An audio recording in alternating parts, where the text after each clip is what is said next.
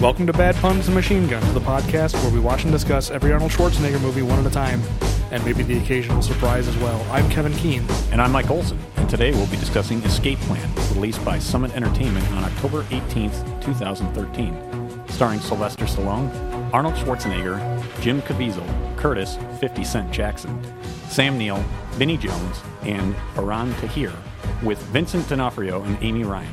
Written by Miles Chapman and Arnel Jesko. Directed by Mikhail Hafstrom. So I don't want to say anything until I get your point of view, because this is the first time you've seen this movie. Yes. I had seen it before. So I just want to hear what your thoughts are, since this is your first impression. Yeah, no, that's fair. It was a good movie. I'm not going to say it wasn't what I expected. In some ways, it wasn't what I was expected. But based on, if you read the back cover, it fell in line with what I thought it was going to be once I read what it was about. Right. When I heard a movie with Schwarzenegger and Stallone, it's not the movie that I thought it was going to be. But once I read the cover, then it fit what I thought it was going to be, which is kind of a, not a mystery, but kind of a puzzle and a little bit different take on a prison movie, basically. Yeah. I mean, it becomes an action movie at the end, but right. It's a prison break movie. And yeah. It's very much that. It really commits to that, which I like a lot. Yeah, I like this movie, too. So did you know anything about what the movie was about before you read the back of the box? No, I didn't. I went into it completely cold. But you didn't, though. You read the box. I almost wish you had gone in entirely cold. Not that I don't blame you. Thank you. I'm not judging you for it. I'm just saying, it would have been interesting to see. I can feel you judging me. I'm just saying it would have been interesting to really see, go in cold. Yeah, what kind of reaction. Yeah, I like it too. I like the fact that it's a prison break movie. I like the fact that, it's a real movie. Unlike, we're not planning to cover the Expendables movies as main episodes, just because Arnold's not. It's really just cameos. But I think those movies were kind of billed as it's the team up with Stallone and Schwarzenegger, and hey, they're finally doing a movie together. But those, Expendables 2 in particular is fun, but it's not a real movie. You know what I mean? No, it's not. It only works because of who is in it, and it only works because it's constantly breaking the fourth wall, and they're making comments. It's meta to the 10th degree. And they're constantly quoting each other's catchphrases, and Bruce Willis is telling Arnold, "No, I'll be back," or whatever. It's not a movie. In the reality of the movie, none of that makes any sense. Oh. Whereas this is a real movie, and they don't wink at the camera. It wasn't necessarily designed for Stallone and Schwarzenegger, but once they were cast, they kind of tweaked it to fit them, and I think they did a great job. I really like this movie a lot. Yeah, it's disappointing that it didn't do very well. And on the DVD, I didn't get through all of the commentary. I got through about half of the commentary. Life got in the way. And I did watch the making of. And one of the producers, they obviously filmed this stuff before the movie was released. One of the producers, and I'm not sure how this would work, the plan was to have this as be like a franchise. Yeah, I don't know how that would have worked either. I do not. He seemed completely serious when speaking to the camera that it was like a planned franchise for Ray Breslin. Like, how? I mean, I like Stallone and I like Schwarzenegger, but if you're just from a business point of view, I don't know if it's a good idea to pin your franchise on a 65-year-old guy. There's that as well. I mean, maybe but just a guy who escapes prisons. It's like once you've seen this, it was the idea maybe that he would join Arnold. Arnold got two names, and I can never. Rottmeyer or Mannheim. Mannheim is the actual. It's his real name, right? Yeah. So spoiler. Yeah, spoilers. We should. Yeah, it's a relatively recent movie, so spoiler warning. We're not exact. We're more just over 3 years from the date, so we're clear here. Yeah, but nobody, like you said, nobody saw this movie, so. True. But maybe the idea was going to be that Breslin would join Rottmeyer's crew, and they'd take down the world banking system, whatever he was planning to do. And maybe he had to break out of a vault or something, do a little Ethan Hunt and Mission Impossible. Well, I'm saying, is the idea that it would be a series of prison break movies, or would the next movie just be a totally different thing? I don't know. I mean, that's what would not make sense to me, is if it was a series of prison break movies. It's, why is he back in another prison? Yeah, I mean, it seems strange to me that they didn't get in. I mean, it was a comment, kind of probably in passing, right, during the making of, but I kind of laughed at it. I'm like, I do not understand how that would work. Well, it's probably just a businessman, or I know he's a producer, so he has a certain kind of creative role in making the movie, but still, it's the whole thing of they're doing the Universal Movie Monsters cinematic universe. It's who thinks that's going to make money? You know, it's like we're going to do Dracula, and then we're going to do Frankenstein, and then we're going to do Dracula versus Frankenstein. And look at all the Marvel movies. Look at how they just come and piece together. They've planned like 6 monster Comcast, movies. you're really stretching with that universe. But you know what I mean. Like some businessman is going like, "This is guaranteed. All you have to do is create a cinematic universe where things are connected." So maybe that's all it was. Maybe they're just like, it'll be a franchise. You know, Ray Breslin adventures. It could be. If that was the case, I'm glad that this didn't do well because we didn't need that franchise. I do think I think both of their characters are really interesting and like well drawn and well acted. And I agree.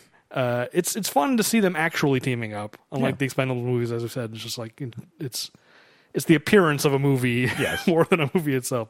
Again, not to knock them, but they're fun for what they are. But the one thing I noticed, and this is something I never noticed about movies, is my biggest complaint about Escape Plan: the editing is terrible. I don't know if it's something you noticed, but it's just, in most movies, editing is just kind of invisible and you don't really notice it. Well, that's actually probably when it's a good job. Right. For the most part. I mean, maybe there's one or two where it's like, wow, those cuts are something that really was impressive and you notice it in a positive way, but you're right. It's kind of, you want it to be white noise that you don't. Yeah. It needs to do the job and not be, and I think most of the time when you whoever wins like best editing for the Oscars, it's just like, oh, okay, I guess. I mean, that was a good movie, but whatever. Why is that the best editing? Right. It's very much invisible. In this movie, I was just constantly noticing, like, whoa, that was a jarring cut. And then there's a lot of wipes, which is That's true. Not a thing that you see outside of Star Wars movies anymore. No, it was funny you said Star Wars movies. You know those better than me. I was going to say that where you see wipes the most are in the home video editings that I do because I'm just lazy and because I want to work in as many different ones of the bells and whistles it has. And clearly, I am not a real filmmaker, so I shouldn't be editing major motion pictures. I mean, I was waiting for the star wipe to show up, that's the thing. I've certainly used that one that lives in that editing software. I'm not opposed to wipes. Like I think it's kind of cool in theory that it's like, oh, it's a non-Star Wars movie that has wipes, like but it's just always in a terrible place. Usually a wipe is just like to denote like a passage of time or we're cutting from here to there.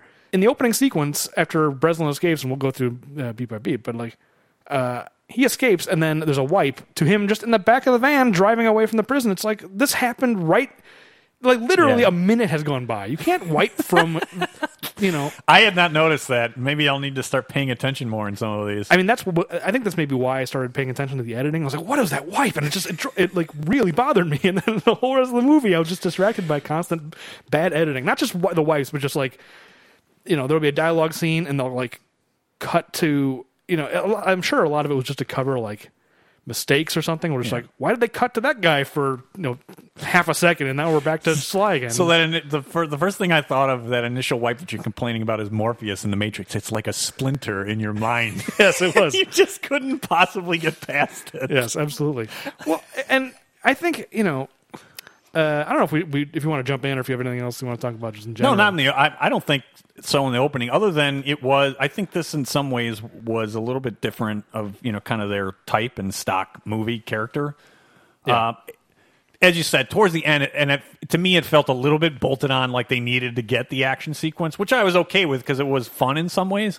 I really like the final action sequence, even though it does feel like a different movie. Well, that's the thing is it feels like a different movie, and it feels like because of who wound up taking both roles, they probably made some changes, and from my listening to the commentary, they did make some changes. Yeah, and I think there's no question about it. But I kind of liked and enjoyed that it was a little bit different. And it's sort of, maybe for Arnold, you had Maggie, which was really, really different. Some of this kind of post-Governor return has been kind of interesting. I mean, unfortunately, maybe it's just you and me find it interesting and nobody else wants to watch it. But I think the numbers bear that out. Yeah. But I don't know. This was different than The Last Stand, which was different than Maggie, which, all of them so far have been a lot different. Yeah, it's really a bummer that none of these movies have done any business. Yeah. Because I do think that they're all interesting in their own ways. I mean, even Sabotage, which I defended a lot more than you. You did, yes. I think there is there's a lot of interesting stuff in there, even though it's a pretty bad movie. And apparently, someone wrote. I don't know if someone wrote into the Twitter. Or, yes, one of our newer listeners, Dominic. Yeah, and talking about how the actual director's cut is out there. Yes, which makes me want to buy it and rewatch it and maybe do That was his recommendation. Is that I think particularly the ending, the original intended ending was supposed to be a lot better. Yeah, so I really want to see that now that we know that it is out there. 'Cause I think when we did that episode, we didn't know that it existed. Yeah, we only So even maybe that director's cut is really good, which would mean all 4 of his movies since he's come back out of retirement are good to very good. Yeah. Even we'll see how we feel about The Last Stand when we get to it. Yeah, that's the one. I'm a little worried about that one. Yeah, I am too. I don't know. I mean, you and I, we both went and saw it in theaters, and there was probably about 2 other people in the theater with us. But either way, it's not going to be worse than some of those ones in the decline, as we said. Kind of Eraser was the best of that bunch because I don't think Last Stand is going to be worse than End of Days, Sixth Day, and I don't know what else we're missing from there. Collateral Damage. How could you forget Collateral Damage? God, that's embarrassing that I forgot Collateral Damage. You know what? I've had this. I created this and I keep forgetting to have it available. Oh, hold on. I need to make an effort to have this to at use the tools at our disposal. It's called Collateral Damage. We swore to have that available, and I did it like months ago, and I keep forgetting to bring it up. Hey, so there you go. when you have tools in the toolbox, you need to use them. That's right. Not everything needs a hammer. But make sure we're using that tool that we have there. Absolutely. So yeah, that's other than it was a little bit different from my expectations, and just even the types of stuff he's done from the return. I didn't really have anything else, so I'm ready to kind of hop into Escape Plan, which in many ways is more of a Stallone movie, but Arnold certainly got enough in this one that it's kind of both. Yeah, it's a Stallone movie, but really the plot revolves around Arnold's character. It's true. I mean, once you only really learn at the end what characters' motivations are and what's going on. Because I mean, the broad strokes of the plot. I mean, we should go through it, but broad strokes are he is an escape artist where his job is to go into prisons and attempt to escape, and then basically like the federal prison. Yeah, give an autopsy to kind of say where the weaknesses are. Yeah, the government pays him to learn where the weaknesses are. And so some mysterious woman who claims to be from the CIA shows up and says, we've got our like basically illegal. It's a Guantanamo. It's a Guantanamo. Yeah, it's a stand-in for Guantanamo. Yeah. We want you to test this, but then things go wrong, and it turns out maybe that there's more going on. But again, spoiler, what's actually happening is that's Arnold's character's daughter, who just sent Breslin in to rescue him. Effectively, yeah. The whole plot to is help him break out. So yeah, even though Stallone is the protagonist of the movie, and like basically we're getting everything from his point of view, nothing happens without Arnold's character. And Arnold is his character is portrayed as like the big bad, like he's very like everyone's trying to find him, and they don't realize they actually have already caught him. Right. But I think that in the end they come out equal in the sense that, once you learn what the actual truth about Arnold's character, you kind of go like, oh, okay. He kind of seemed like more of a sidekick, but now I see that it was actually all about him. Yeah. No, that's probably a good way to sum it up, is that while Stallone is the protagonist, Arnold's character is as important, if not more important. Yeah, and I could see if they did want to make a sequel, how they would then be more equal. Yeah. Because, or even in this world, Arnold's character is the more important character. Yeah. Breslin just is a guy who breaks out of prisons for a living. Yeah. Arnold is like a famous... Yes, he's like Robin Hood, basically. Yeah, basically. I was going to compare him to like Blofeld or something. He's like a benevolent Blofeld. So he's the good guy. He's the good Blofeld. He's a nice Blofeld. Okay, but should we jump in? Yeah. So yeah, we start with Sly in prison. Bendwater Federal Penitentiary. Yes, which is actually apparently a real federal prison in Colorado. All right. I did not look that up. It's interesting because they shot this movie in like the Louisiana area. Yeah, tax credits. Yeah, well, I think also it's because the actual prison that the bulk of the movie takes place in, they filmed it in an old abandoned space shuttle hangar. Where they did assembly. But that again, it's the same thing. I think they were going to Louisiana for the tax credits, and then... Oh, you think so? Yeah, because a little bit of the making of that I watched is they were out site selecting and determining, well, do we have to build a prison, or can we find something? And they found this basically abandoned shuttle site. Oh, this is perfect. we don't have to build all that much. We can use most of those. I assumed it was the reverse. I assumed it's like we need a big space. Let's Nope. shoot in this old shuttle. You would be amazed at what those tax credits, how much they drive things. Oh, I don't doubt it. But the reason I bring it up is because this opening sequence is supposed to take place in Colorado, and it's the flattest country you've ever seen. It's true. Can I bring this up too? Here's one thing that bothered me about it. I know it was supposed to be a little bit of an inside joke, the vanity plates. Oh, yeah. Why, if he lives in Los Angeles, why does he have vanity plates in Colorado? Oh, I didn't notice that there were Colorado plates. Yeah, they're Colorado plates. When I That's saw that, and in the commentary, the director makes something. Oh, and he does have a very heavy Swedish accent. The director, Yeah. he makes a joke about it. I wanted to jump through the screen and say it doesn't make any sense. Why would he have Colorado vanity plates? He lives in L.A. Well, I mean, I think the implication is he's in prison for months and months and months. That I do Right. believe. Yes. So I think maybe he just like, hey, well, I'm in. Let me hear your slide. Here we go. The difficulty here is going to be distinguish it from our Dolph impressions from a few episodes back. If you listen to that one. Yeah, the bonus episode, the Kindergarten Cop 2 episode. But I'm not even going to do it now. Come on, You've shamed me into Let me hear slide. It's been interrupted now. No, but I think Breslin is probably saying like, oh, when I get out, I want to be picked up with my. I'm just doing Dolph. I gotta say, if I say, "Yo, Adrian, come pick me up in a van that has my license plate," if I don't start every sentence with "Yo, Adrian," I won't be able to slip into my slide. That was terrible. That's the last time I do a Stallone impression. I would have thought, as big of a Stallone fan as you were, I would have thought you have perfected this by now. It's because I'm on the spot. If I wasn't on the spot, I could probably do a better one. I just know that. Fair enough. But no, I'll bet it's like he has to put a little panache on it. Just like they've got 6 months.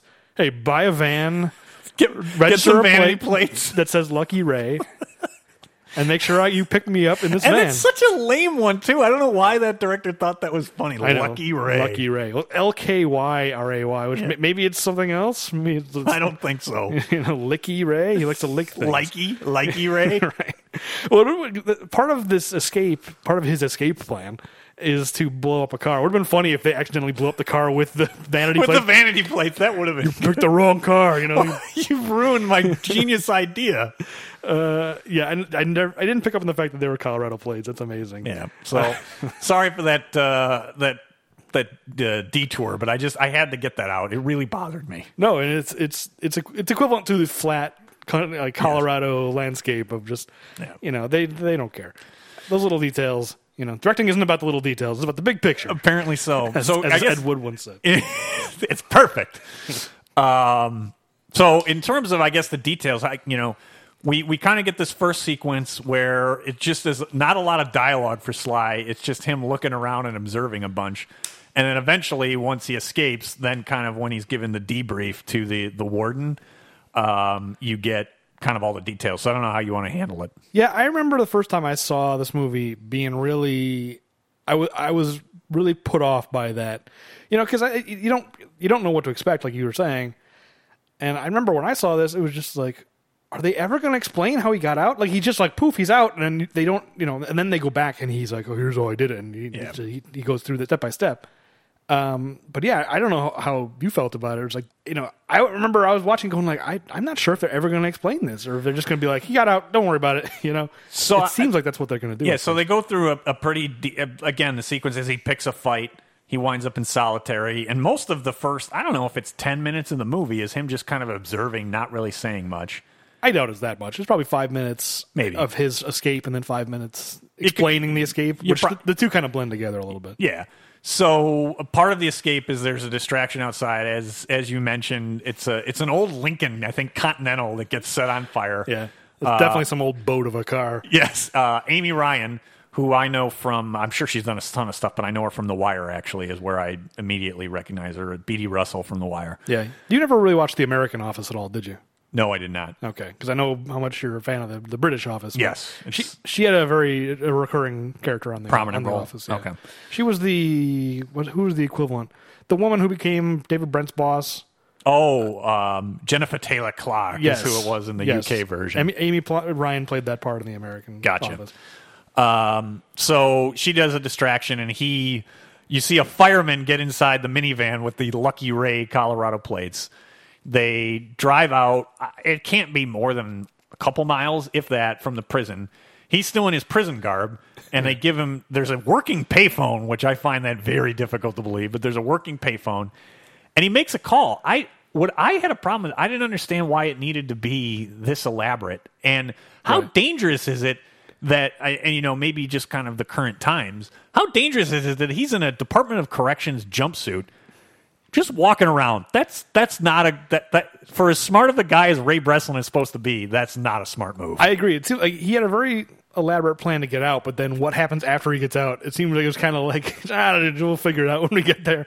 Because, you would think they would have a very regimented process. Right. Like, as soon as he breaks out and he makes the call to, I assume he's calling Vincent D'Onofrio's character. Yeah.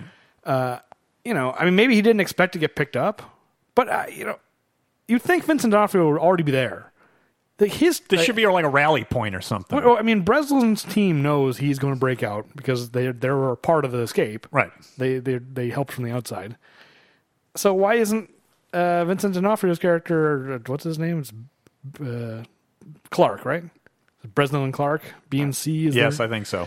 So why isn't Clark already there with them? Just as soon as Breslin escapes the prison, he should be there being like, we're with B&C security. We were hired to break out of your prison and show you how we did it. So or at a minimum, they should have a place where they drive him to that. You're right, that D'Onofrio already is. Something safe. Because Right. I agree. He breaks out of prison.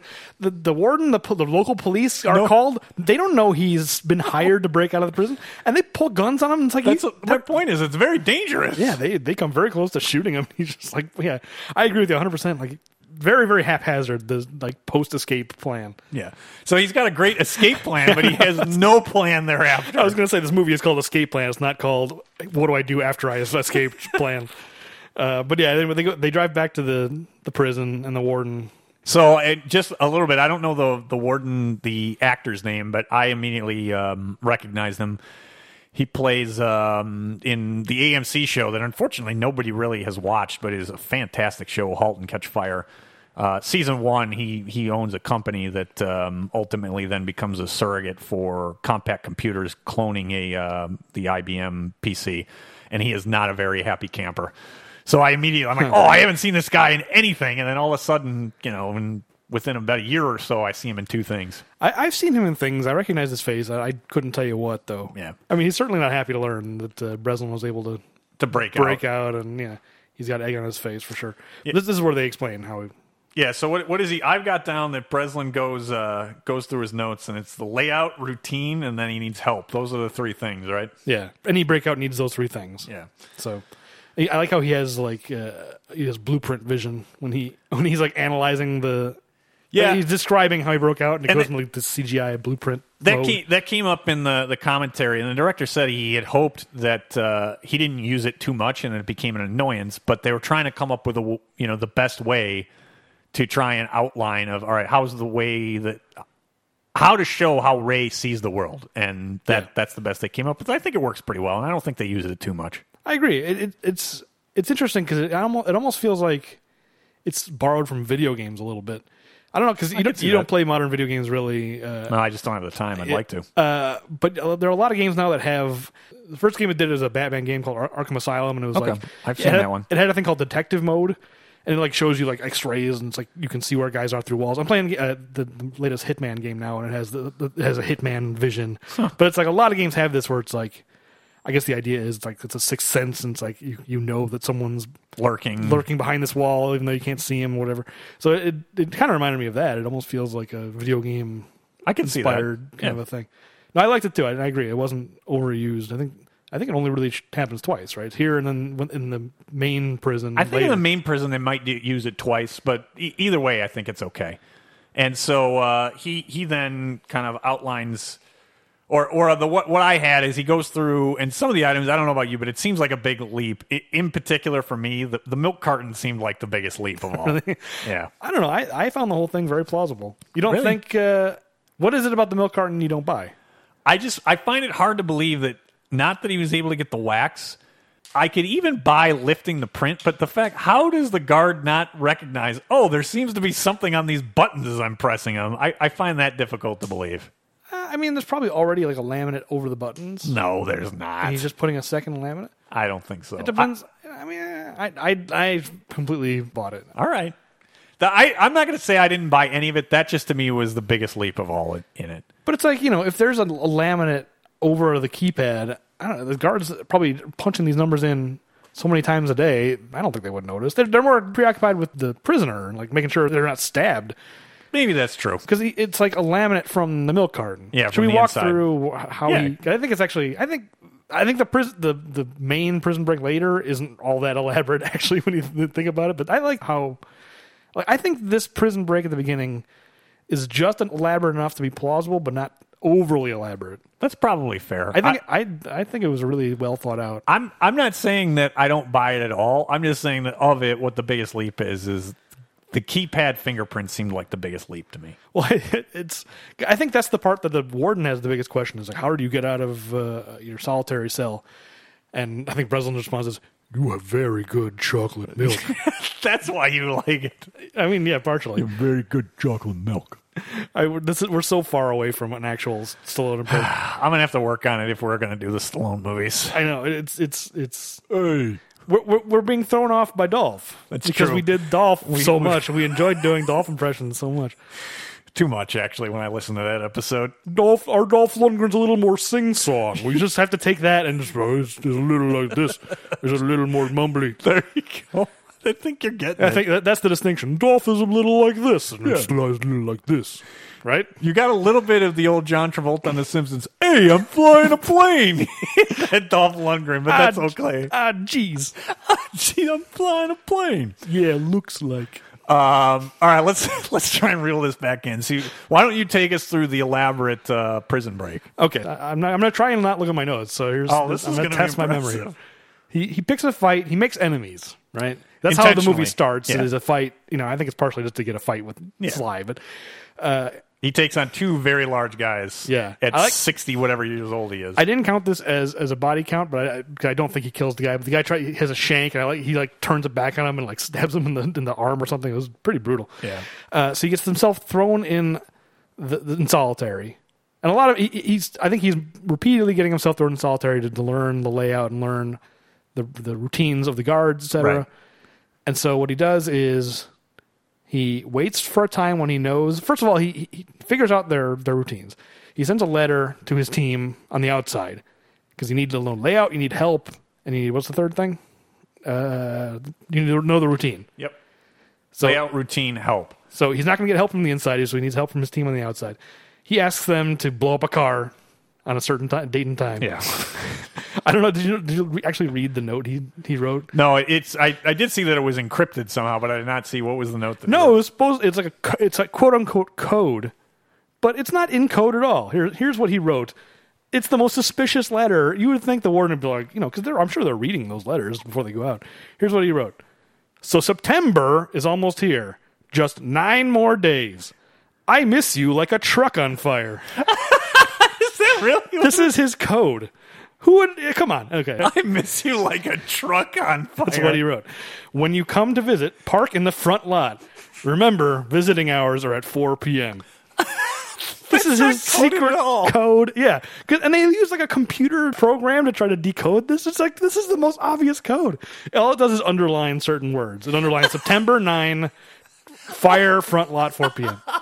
Oh, I should have looked more closely. I honestly thought it was like really, really elaborate. No, it was just certain code words. That's like something that my 6-year-old couldn't. I mean, that's like a 6-year-old encryption program. I mean, if there is also additionally super secret code master stuff in there, there's no need for it because he's just spelling it out in the body of the letter anyway. So anyway, but he sends this letter to the team so that they know to explode a truck at 4 p.m. on September 9th. So they didn't follow instructions because they got a Lincoln Continental. They did not get a truck. Well, the word truck is not underlined when they decode it. It just says fire. It underlines fire. It doesn't underline truck. Gotcha. Yeah. What if his plan relied on it being a truck? I said a truck. That's not a truck. Anyway, but his plan is they're gonna cause a car to catch fire. It explodes. Yeah. And then he takes some laminate off of a milk carton, puts it over... The inside of the milk carton. Right. I think it's the outside of the milk carton. No. He opens it up, and it's the inside wax lining, I think, on the inside of the container is where I think you get the wax from. I don't think it's wax, though. I think it's like a plasticky, laminated... It's like the stuff, I don't know, and whatever Wow. it is. It's a thin, transparent something. He sneaks it over the keypad to the solitary. Yes. And then at a point when he knows that they're not looking, he wedges some wet paper towels in the lock so it doesn't catch, so he can open the slot, reach out, Punch it in. punch in the code. Then he goes into the security room and rewinds his security tape. Yes, where he's just sitting there like meditating. Yeah, he pulls the speed, or they loop the footage. And then he crawls through a vent to the fire station, the unsecured fire station, as he points out. Yeah. Which was near the solitary, so that's why he wanted to continuously be in solitary. Right, it's next to the solitary. 'Cause he says, "Oh, solitary is very well, but it's next to an unsecured area." So he dresses as a fire truck guy, a fireman. A fire truck guy, I like that. As I started, I don't know. You really have got trucks on the mind. Yes, like a truck on fire. And he sneaks out through the fire truck. He like hides underneath it. Yes, he gets a lift, gets outside, and then there's the minivan with the Colorado vanity plates waiting for him. Yeah, so I think that's relatively plausible. I think that the idea, anytime someone's crawling through a vent in a movie, it's like, most vents are not big enough to crawl through. But And not only that, how would you know and not get lost in vents, etc.? Yeah, I don't think it's terrible. I just said that what I thought was the biggest leap was the guard not noticing as he's punching in his keypad that there's a film residue on this thing. I mean, the movie does establish that these are kind of lousy guards where, like, every day at a certain time they go to take their smoke break and they leave solitary, like, unattended for 7 minutes at a time. Yeah. Like, that's their routine that he learns. So, I understand where you're coming from, but I was willing to buy it. Anyway, but yeah, that's basically the scene, right? And and then the warden's like, what kind of a person, like, lives in prison? Yeah, like, wants to do that with his life. Yeah, that's one thing about this character I kind of thought was a little too pat. Is it like? I guess we're supposed to be like, yeah, why would someone? It's like, I don't know. I kind of wondered, does it really matter? Right. Yeah, it's kind of what Maybe my position it's the was. money. I mean, do I care? I mean, I don't know if I care. He's good at it, and it's like maybe he enjoys, like maybe he doesn't mind being in prison. Yeah. I just think the whole idea of just like, I think this movie wants us to really wonder, like, yeah, what kind of a person? The reveal of why he does this didn't really ring true to me and all that. Should we just talk about that now? We probably should, because it is in this opening, because I think the movie actually opens with him tearing out pages of a Bible and getting some ashes, and he starts to draw this picture, but you cannot tell any part of what that picture is the first go around. No, I think the first time you watch it, you assume this is somehow part of his plan, or he's like, drawing a map or something. Yeah, But no. and it's not. It's something that's going to be long and recurring within the movie. And until I got through it the first time I was rewatching it for my notes, I had zero clue. And I think the entire reveal, as you said, or the story of his backstory, kind of drops like a thud. I don't think it really matters. It's not needed. It's just not a question that. If it wasn't for that movie constantly being like, why would someone do this? It's like, it never even crossed my mind until the movie brought it up. I agree. Anyway. So he heads back to his offices, which are in Los Angeles, but I think that's still being filmed in Louisiana as well. Oh, no question about it. Establishing shot, and then you cut inside, and it's just like, they've got green screens in the windows because they didn't want you to see outside. Yeah, I think this is very, very clearly a set. Before that, though, because Amy Ryan kind of finally escorts him out of the prison before they get back to L.A., their relationship is very ambiguous. I couldn't tell. Yeah. I guess they're like, I think it's hinting that they're sort of friends with benefits, but then she's constantly talking about these other guys she's seeing. And Yeah. I wasn't sure. It was unclear to me. Okay. I just But wanted to, that's another thing. I'm not sure it mattered either. no. Does it? Well, her character and 50 Cent's character, who we're going to meet in a second, what's his actual name? Curtis Jackson. Curtis Jackson. He's credited as Curtis, quote, 50 Cent Jackson, so I'm just going to There's brand equity there. He doesn't want to lose that. I'm just going to call him 50 Cent. It's right on the screen. What's his name? I still have the cast up right there. Her character and 50 Cent, they don't need to be in this movie. I mean, I guess he does need help to escape this opening prison, but he's going to get imprisoned in the main prison. It's called The Tomb. Which I think was the original title for the movie. Yes, actually. it was. Yeah. And they're constantly cutting back to them being like, we got to find them. They accomplish nothing. They have no... It's the equivalent... It's this movie's equivalent of cutting back to Zeus and going, I mean, really. For a Hercules in New York. But they don't help. They don't accomplish anything. Like 3 or 4 times, the movie cuts back to them. Typing things in. Yeah, we think we've tracked him to here, and it's like even in the end, it's not like they show up at the end, with the cavalry. No, they don't even do that. Amy Ryan's character and 50 Cent's character, and to a lesser extent, Vincent D'Onofrio's character are all so useless. I don't know why they're in this movie. Yeah, D'Onofrio a little bit, which I have in my notes as the accountant, by the way. So I had the Ben Affleck movie in my head as I was watching this. Have you seen that yet? I have seen it. I went and saw it. Whatever that day I asked you if you wanted to go. Oh, how was it? It was pretty good. I mean, it was a little uneven, but it was pretty good. Okay. So I clearly had it on my mind because I kept writing the accountant in my notes here.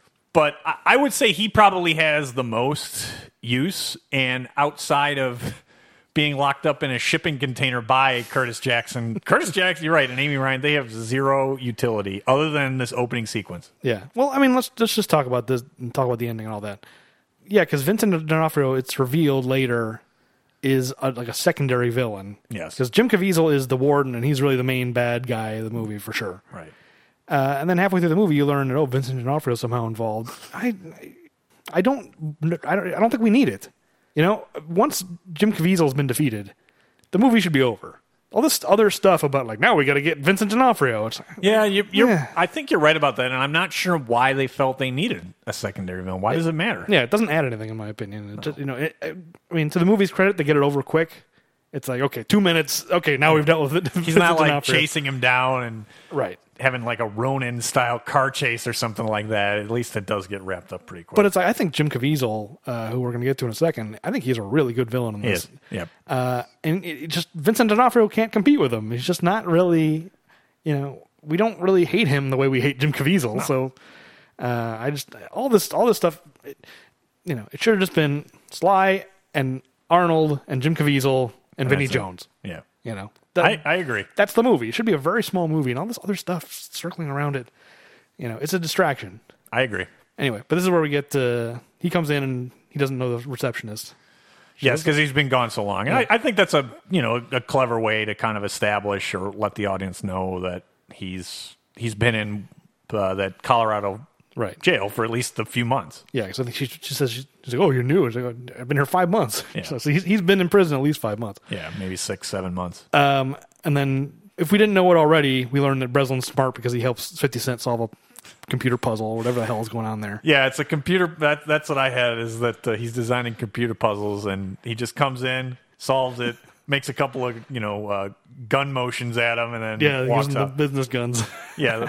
And then goes into his office, and there's more puzzles sitting on his desk in his office. I mean, it's supposed to show us how smart Ray Breslin is, but it just makes 50 Cent look stupid.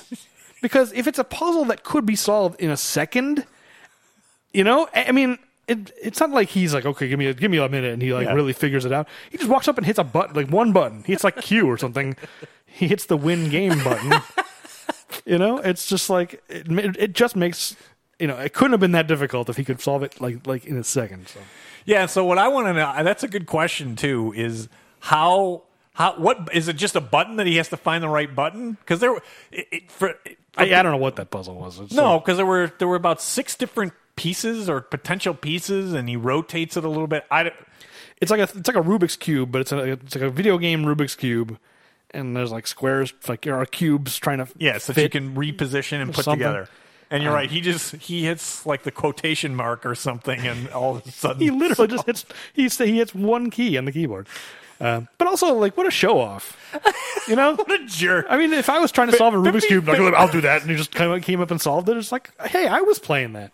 50 Cent probably was working on building that puzzle for like months. Yeah, probably. And then Breslin the jerk comes in. Oh, let me just hit the question mark, and this is solved. See you later. I mean, it just undermines, because it's like if it was a Sudoku or something, like, you can't just, it would take a while. Even if he's really smart and could solve it, it would still take a while. It was so weird. But yeah, they've got their meeting with this CIA lady. Yes, so Jessica Mayer from the CIA, which I'm not sure the CIA would be coming out and sending one person. It seems pretty flimsy that they buy this story. Yeah, it is a little flimsy. I mean... It turns out there's a reason why it's flimsy, because it's not true. It's totally a lie. I was more annoyed because if I was Breslin, I'd be really annoyed that they scheduled a meeting first thing in the morning on his first day back. I didn't think about that. It's like if I'm out of the office for 2 days, I got a whole day's worth of emails to catch up on. He's been out of the office for 6-8 months. Give me a day to Let me go through my inbox. catch up. Check out what I missed on Netflix. What's new to Netflix? Jeez, leave me alone. Yeah, I mean, I didn't think about that. that would have really annoyed me, and if a meeting was scheduled for my first day back from vacation. Although it's not a vacation for him, but still. It's not. He's been gone for 6 months in prison. Yeah. It makes me wonder what his out of office message says. I'll be out of the office. Do you have any ideas? It must be like, I'll be out of the office from May 4th until ? Depends on how fast I am. Yeah, I wonder if he actually acknowledges I will be in prison. If you want to reach me, if it's an emergency, contact the warden at this Colorado prison. Is it a secret? I guess he can't really reveal where he is because that would ruin the whole point of it. Yeah, it would defeat the purpose if they knew who he was when he was in there. If the warden knew he was in there. I like that. I hadn't thought about the out of office. That's fantastic. But yeah, so the CIA, what was her name? You just said it and I already forgot. Jessica Mayer is what my memory. I was editing. I've the last couple episodes I've been editing. Just like, boy, I need to do something about my memory. Just listening back to myself, I can't remember anything. People have been telling me this for years. It took me listening to myself. They're like, boy, everyone's right. I can't remember anything. So really, this is just therapy for you, is what you're saying. It really is. So it's Jessica. Yeah, from the CIA. She's got an offer that is going to be too good for Sly to pass up. Yeah, so does she name drop Guantanamo or no? But it's certainly she's basically saying we've built it's a prison, privately funded prison, right? That's basically to replace Guantanamo. We're moving all of to hold. I have rendition. I have an issue with this entire. For most of the people that are there, I don't understand why they're in prison at all. I know it doesn't. I mean, I understand the movie doesn't exist without this premise, but it just seems so implausible that all this money would be put into holding people rather than, unfortunately, just assassinating them. Well, I mean, I think the way she describes it sounds like it's just Guantanamo, but then when you actually get there and you learn that it is private, I'm not sure. Does she say it's private? No, she said that it's been privately funded. Yes, that it's effectively it's off the books, and no government would acknowledge it. Right. But I think the idea is, even if it's privately funded, it's the CIA is using it. Yeah, they're basically it's a vendor, CIA vendor. Or, they're on the approved vendor list. They're sending CIA a bill. The tomb is on the approved vendor list. No, but I think because it's private, some of those prisoners may actually be CIA people who were picked up by the CIA, and some of them may just be like, if I'm a rich guy and I want to throw an enemy in prison, I can just pay this company to pick him up and throw him in prison. One of them is one of the drug cartels. I actually think is one of the main prisoners. Yeah, he's like an opium dealer or something. Yeah, one of the Mexican cartels had him thrown in. Oh, did they say that? I think Javed. Yeah, your friends in Juarez or something like that have paid handsomely to keep you there. Oh, I missed that detail. Yeah, no, I think it was Javed. He's supplying opium, but I think it's the cartel paid to have him put in prison. Yeah, so there you go. So I mean, that's what the reality of it is. It is, but to me, like that, why wouldn't they just assassinate him? That's what I don't understand. It just doesn't make any sense. Well, but whatever. When we get there, Jim Caviezel does talk a lot about proof of life, and just we can't, they can't get paid unless they have proof of life. So. They can't. I'm just saying his enemy. Why would his enemy pay? But whatever. It's irrelevant. I mean, the movie wouldn't exist without. It's a prison that's being used for the rare circumstance where you can't kill your enemy, but you don't want them around, and so I don't know. It is strange that there are so many prisoners in there. Well, that's the thing. I mean, it felt like they needed. For it to be a prison movie, there had to be a lot, and then we need to have prison riots because it's a prison movie, so you got to have a lot of people. But yeah, that's right. That thing's running up a hefty tab if you've got all of those people in there. Well, there's a part where they move Portos, quote unquote Portos, who's the name he goes in undercover. Breslin goes in under. Yeah. Jim Caviezel moves him to the new wing. It hasn't been opened yet. And it's like, we got to keep you separate. And it's this huge, giant wing. It's just like, boy, this company is really, they have high hopes for the future. I was going to say they're growing at a geometric rate. Yeah. But anyway, back to where we are. So they're in New Orleans. Yes. They're doing the drop in New Orleans because that's where they're shooting this movie. Yeah, what I had is the drop is in New Orleans. Tax credits? ? Yes, that's the reason why. They're going out of their way to show you, look, New Orleans. It's not a green screen. This is a real place. But they put a chip in him, and then these masked guys pick up Breslin and immediately take it out. Yeah, immediately rip it out. So this isn't their first rodeo, and he's in some real peril and danger. Yeah, I like that. part of me kind of thought like, well, that's pointless. They put this tracking thing in there and then immediately take it out. Like, why even bother? You know, like from a writing point of view, why even bother? But actually, it's nice that they went through the steps of just, you know, if they didn't do that, then as an audience, we'd be like, well, why didn't they track just him? Put a tracking thing Crazy. in. So yeah, I guess they got to address it. So what I had then is poor Breslin. He wakes up on a plane to see Vinnie Jones stabbing a guy and shoving him out the door. That's not, and I think it's actually a helicopter, but whatever. Yeah, you don't. That's not what you want to wake up to after you've just been put to sleep after having something cut out of your arm to see Vinnie Jones doing that. No, that's for sure. I mean, the movie's got to establish like, you know, this is different than his normal job. Like, these are some bad guys. And then when I had, then I have, so he gets knocked unconscious, and now he wakes up, and I said, in jail for Magneto is what I had. Yeah, it is very from similar. The original X-Men. Yeah, it's like 1,000 of those Magneto jails. Yes. Yeah, that's body count number 1, by the way. It's going to be pretty light for a long time. For a long time, but then it ramps up very fast. Yes, it does. Yeah, what did you think of the design of this prison? It's very strange. The Magneto like plastic bubble prisons, the cells they have. That's what I had. Is that I couldn't get past the Magneto. It just seemed. I mean, I don't think you need a ton of privacy, but that seems too weird. And I don't know who would design it, but I guess if you really want to know what somebody's up to all the time, I guess that's the way you design it. Yeah, I mean, it seems a little too sci-fi to me. I think for the most part, you know, if you like closed your eyes, this movie wouldn't seem at all sci-fi. But the look of this prison, it's like this doesn't seem like a thing that could exist today. I mean, maybe. I mean, if you had unlimited funds or whatever, maybe you could do it. But that's the thing in terms of like where they have cameras and they seem to have every angle covered everywhere. That does have a little bit of a sci-fi to it. Yeah, Now that you mentioned the cameras in particular are the things because they have like these drops down on like a ball or something. Yeah, it's like a soccer ball sphere or something. On poles, and they like move around. I mean, I guess they're just like remote controlled. Yeah. Like when I first saw those, I'm just like, it's like robotic. Like they almost seem like little AI drone. Yeah, but I guess the people, the Wall-E of cameras. Yeah, basically. But no, it's just someone in a security room like moving a joystick around. But yeah, I don't know. The second time I watched it, I kind of enjoyed it a little more in terms of the design of it because it is this giant space. They built it in this old abandoned space shuttle kind of assembly. Yeah. I did like one thing from the camera because I did think they did a good job. At least I know you were banging on the editing. I did like that they start out with a close up of Sly in the prison to introduce the warden, and they pull back out from it to then through the camera lens back into kind of the control room, and that's where you get Jim Caviezel's entrance. It makes sense. It's better from a movie point of view, but it doesn't make sense from a logical point of view because then he goes, they throw him in his cell. And Jim Caviezel's watching him. And then they say, then they bring him to Jim Caviezel and say, here's your intake. Yeah. It's like, well, intake? He's already been in the prison, you know? And that came up a little bit on the commentary. They had it in the original script reversed, the way you would think, right? You have your intake. But what the director, and for right or wrong, he said he thought that it was better to just have the disorientation of showing him in the prison, the actual cell first. Yeah. So they made that choice. It may not have worked, and, it sounds like for you it didn't. No, that's why I said, it works better for a movie, but it doesn't actually make sense. Like, he's got to get processed before they take him into the prison. So it's just like they just throw him in a cell. Like they don't even, give him any kind of orientation. Right. How does he have the right uniform, clothes, that kind of stuff? Yeah. But, they wanted to reveal the prison, which by the way, it really bugs me in movies. This is a thing that's very particular to modern movies that drives me crazy.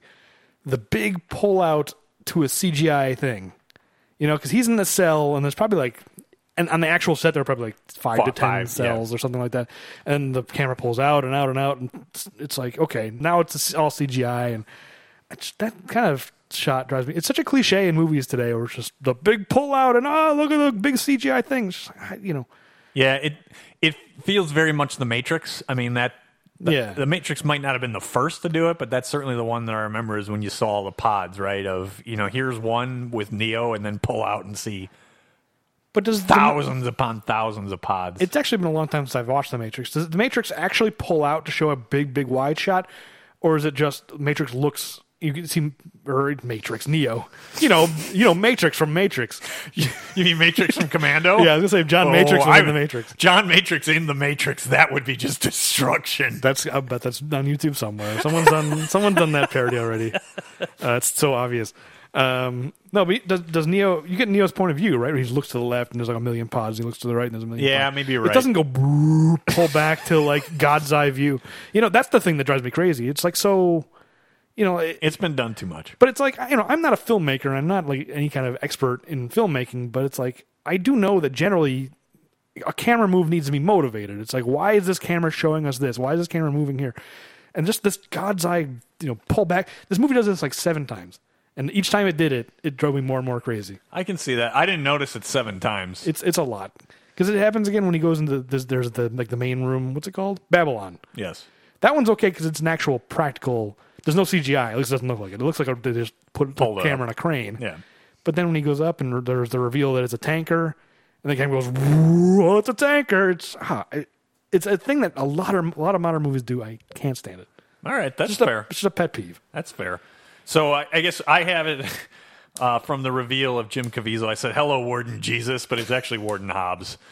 And the Jesus thing did come up a couple of times. In particular, I didn't get anything that this was intentional, but when Arnold is inside solitary here and he's pretending to be going crazy and he starts basically praying and calls Warden Jesus the devil. Du bist der Teufel. My little bit of German, I really enjoyed some of that stuff. So this is the movie I've been kind of talking around. It's like we've asked a couple of times, what movies does Arnold speak German in? And since you've never seen it, I couldn't talk about it. But it's like, oh, this is the movie where he speaks a ton of German. And he does. We haven't even introduced him yet, but yeah, he does. When we get there, I want to talk about that. So what we learned from now that we're in the intake is there is Sly thought he had an evacuation code, and he's immediate trying to go to the evacuation code. The Vinnie Jones really has him spooked. Yeah, he knows something's up, and he's going to get out of there. I like the way Jim Caviezel reacts. He's just like, oh, and I'm supposed to, whatever he says. Just let you go, Scott Free. I would never have called myself a Jim Caviezel fan. I mean, yeah, he's most famous for Passion of the Christ, but he's been in other things. But I really think he's great in this movie. No, he is a great villain. I'm not sure, how or why, and it didn't really come up why they chose. I mean, the director said he wasn't necessarily his first choice, but somebody said, "Hey, no, you should talk to Jim Caviezel." And I don't know if it was Stallone had worked with him on something or somebody else had, and they did. And, oh yeah, they went with him, and I don't know him from anything other than Passion of the Christ. I'm like, wow. Really? Nothing? No. I'm not saying that he's not in it. I don't remember him being in anything else. Well, the thing that I found kind of ironic is I'm a big fan of the old 60s TV show, The Prisoner. Yes. I know that one. Have you seen The Prisoner? I've seen a few. I mean, I haven't seen them all, but I'm familiar with it. Okay. I became familiar with it because The Simpsons did a parody of it, and I wanted to learn about it. That's true. Why did you think a big balloon would stop them? Well, that's mostly how I became familiar with it. But I watched the whole series, and I thought you hadn't seen it. I thought we had talked about it before, so my mistake. But in, I don't know, the late 2008, 2009, AMC did a remake. Remake, yeah, and I don't think it did too many, right? No, it was a mini series, and I don't think anyone really watched it. Okay. I watched the first episode and I hated it. Oh. But Jim Caviezel was the prisoner. He played number 6. Oh, okay. And so I just think it's interesting that he ironic. was the prisoner and now he's the warden. So yeah, so we get a little bit here where you get some more. You're right, 50 Cent. He's just searching, total wasted scene. He's having no luck finding Breslin. Yeah, we should talk about these like masked guards because I just think it's an interesting idea that like. The guards wear masks. It's like a weird Eyes Wide Shut kind of a vibe to these guards. It does have that, and I can kind of understand it. If these are really dangerous people, it's the same thing. The police down in Mexico don't want anybody to see their face when they arrest people. So I can kind of understand it, but it does have, and at some point you get, maybe it's when Arnold's down on the ground, you get a little bit of a reflection back in the eye, which I'm sure is total CGI. Yeah, but you do get a little Eyes Wide Shut vibe with those masks. I think it's a cool idea to like. I mean, in the end of this movie, they're just going to get gunned down by the right. Although some of them actually they don't have masks on, but it's like the kind guys of dehumanizing. Up top, yeah, the guys up top don't. Right, that's true. The guys who deal with the prisoners do have the masks. Anyway, but sorry, yeah, you were right. We cut away to the team for a second. Who cares? And yeah, it doesn't matter. But what that you then get is that the Portos is announced over the PA, and as we'll eventually learn, yeah, that's extremely important because then you get him from behind. His introduction is very interesting. You get Arnold, from like the shoulder, back behind his shoulder, introduction to the movie. Yeah, I really like the way they introduced his character in this. I agree. Because you don't when he says Portos over the loudspeaker, yeah, it's the back of Arnold's head, but he kind of gives a look like, oh, like he recognizes the name. Yeah. And yeah, like he said, we learn later why. But they're all being led into Babylon, which is like it's like the mess hall, basically. Yeah. I guess we see a separate mess hall later, right? It's kind of like the yard, but there can't be one outside because they can't because you're on a ship. But yes, it's kind of like the yard. I guess that's true. But sometimes they're eating in there, and sometimes they're eating in a different room. But I guess it's just it's the public space. Yeah, so here's a question I have from you. So that you get a little bit as they're walking through into Babylon. I don't want to say it's not a QVC code and it's not a barcode. I'm not sure what it is, but on their backs when they walk through like a scanner, and that is a little sci-fi. Yeah. Here's my question for you. How does the laundry work if they each have their own individual barcode? I mean, I would assume they have multiples for each prisoner, right? You get like 3 jumpsuits and they just rotate them through. I guess. Or maybe even just but 2. Then, you have to make sure that jumpsuit goes back to that person. I guess if they had a number, it's the same thing. So maybe it's not that implausible. I just wondered if they had these intricate barcodes, if they only had one set. Well, it's probably like that stuff, like you get a shirt with like a pattern on it and it goes through the wash and starts to peel off. Like I wonder, Does it work? Yeah, I wonder how resilient those barcodes are. It's like question. a weird like blacklight stuff. So yeah, it might even scans it. Be like in the fabric or who knows. It's a cool idea though. I mean, it makes sense. Like they're being treated like produce or whatever. That's like a grocery checkout. But it makes sense. It's like a good way to track. Like, oh, this prisoner didn't pass through the scanner. Yeah, so that they're unaccounted for. Yeah, the system would automatically flag. Like, yeah, I guess so. I think it's an interesting idea. But meanwhile, one guy is not getting let in because they're just beating the crap out of some poor prisoner. Yeah, that's what I had.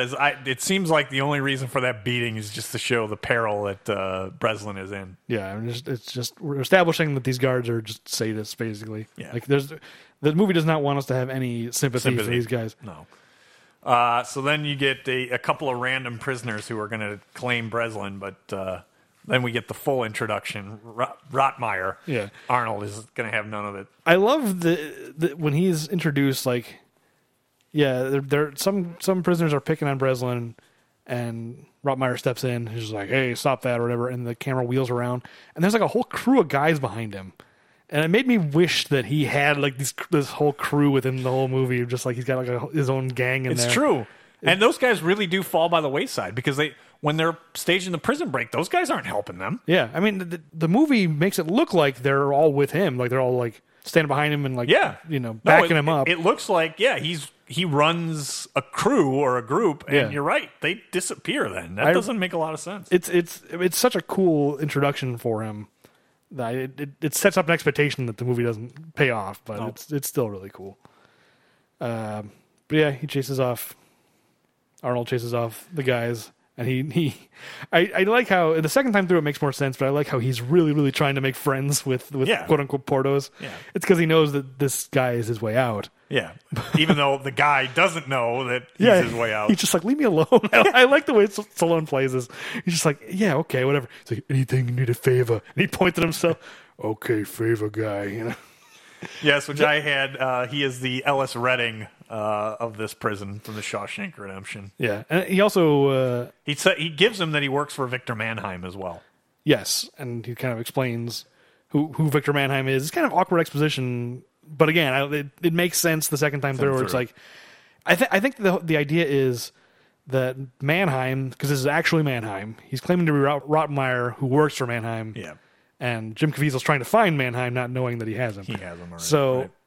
But I like the idea. It's like, okay, Mannheim knows that a guy named Portos is going to come in and that he's going to break Mannheim out. But he doesn't know anything about. So I think all this is just like fishing. It's like, I work for Victor Mannheim. Does that ring any bells? Like he has no idea. How much has my daughter told you? Right, exactly. He has no idea how much quote unquote Portos knows. Right. And so he's just fishing. That's why, like, the second time through, it's like, oh, all this stuff that seemed like really awkward exposition, it kind of makes sense, and it's actually kind of a little funny. He's just like, Rotmeyer? Is that about Mannheim? Any of these names? How about Lucky Ray? I know Lucky Ray. Yeah, absolutely. I will say, I like the fact that I don't know if Arnold is not dyeing his hair in this movie or if they dyed it gray. Oh, But it looks good like this. Yeah. I wish he didn't. Because he obviously dyes his hair in real life. It's just like he should. well, think about Terminator Genesis. I mean, I don't know if they dyed it for that, but he's got some gray there to be Pops. That's true. Yeah, so maybe he just started not. It makes me wonder because I mean I saw him on TV recently and he's got his bright orange hair. It's like, I think he looks good, just salt and pepper. Like he should look like his age. Yeah, he's 70 years old, right? I think he looks really cool in this movie. He's just a tough old dude. Like absolutely. Like I buy him as a tough old guy much more in this movie than any of the other movies he's done since he was governor. I agree with you on that. I mean, Maggie, he wasn't playing that, but Right. But this one, yeah, I completely buy that. Yeah. So then, let me ask you this. So then we get Vinnie Jones without his mask and the warden. The warden's just, is he assembling butterflies? What is going on? No, I can tell you what this is. I know exactly what this is How do you know what this is? from a James Bond movie. Oh. James Bond taught me about lepidoptery. I should remember. Which one is that in? That's from On Her Majesty's Secret Service. That's why I don't, because I've only seen that one once. What? That's like one of my favorites. It's my number 2 favorite Bond movie. On Her Majesty's. Really? Yeah, I love On Her Majesty's. Wow, the George Lazenby special. He's bad, but well, he's okay. He has his moments, but the movie is so good. What's her name from Game of Thrones? The old woman from Game of Thrones. I'm blanking on her name. Her real name. The Queen of Thorns? Yeah. She's the Bond girl in that. Really? I'm blanking on her real name. Oh, man, I may have to go back and watch that. And she now. looks great. I mean, it gives me like weird feelings watching Game of Thrones. It's like that old woman was super hot 45 years ago. On Her Majesty's Secret Service. Anyway, Wow. I wish I could remember her name. But she's the reason I really like her. I mean, she looks great and she's a great actress. Anyway, lepidoptery.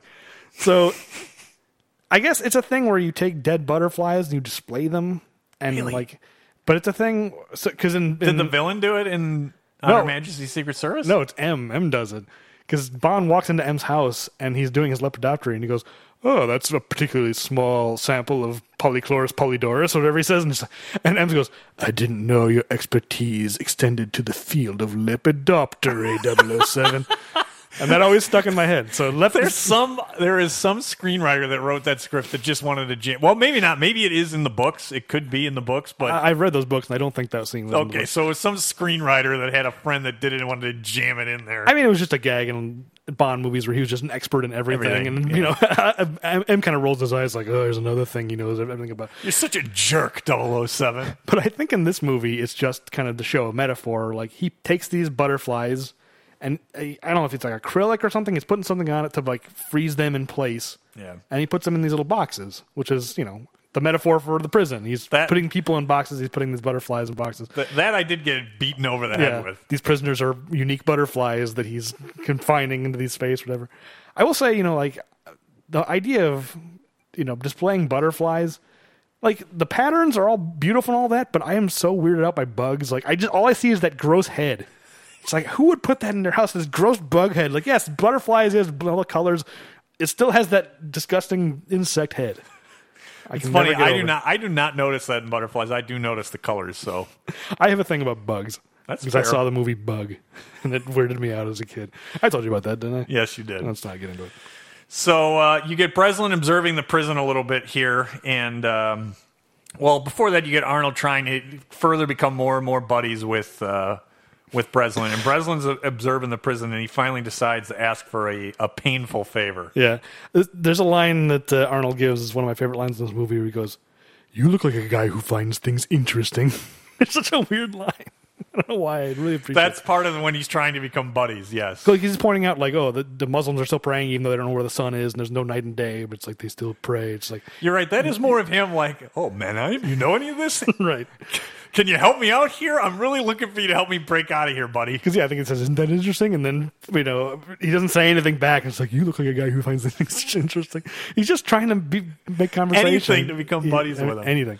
So then this it's a staged fight, but it's a real fight because Sly wants to get thrown into solitary. Yeah, the fact that it's a staged fight, I think I did see some of the behind the scenes, and I think they said that they added this fight when Stallone and Schwarzenegger were cast. It's like, okay, we got to put a fight between the two of them in here. Yeah. But it is kind of a shame that it's a staged fight. They're kind of throwing real punches. Oh, yeah, they're throwing real punches. And I was going to say, Mannheim is like Mr. Perfect. He gets quite a suplex on yes, Sly. he does. He does give him a perfect plex. He gave him I was waiting for like the gum to be spit out with the perfect plex. I mean, it is like a super duper suplex.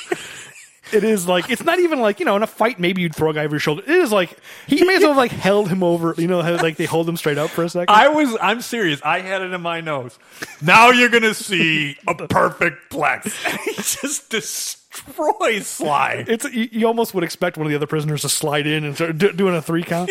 He's just down. You're right. Yeah, I forgot about that. And I enjoyed the suplex, and I did enjoy the you eat like a vegetarian. Yes, which I also saw from the behind the scenes. That's a reference to a deleted scene. Oh, and it's such a strange line.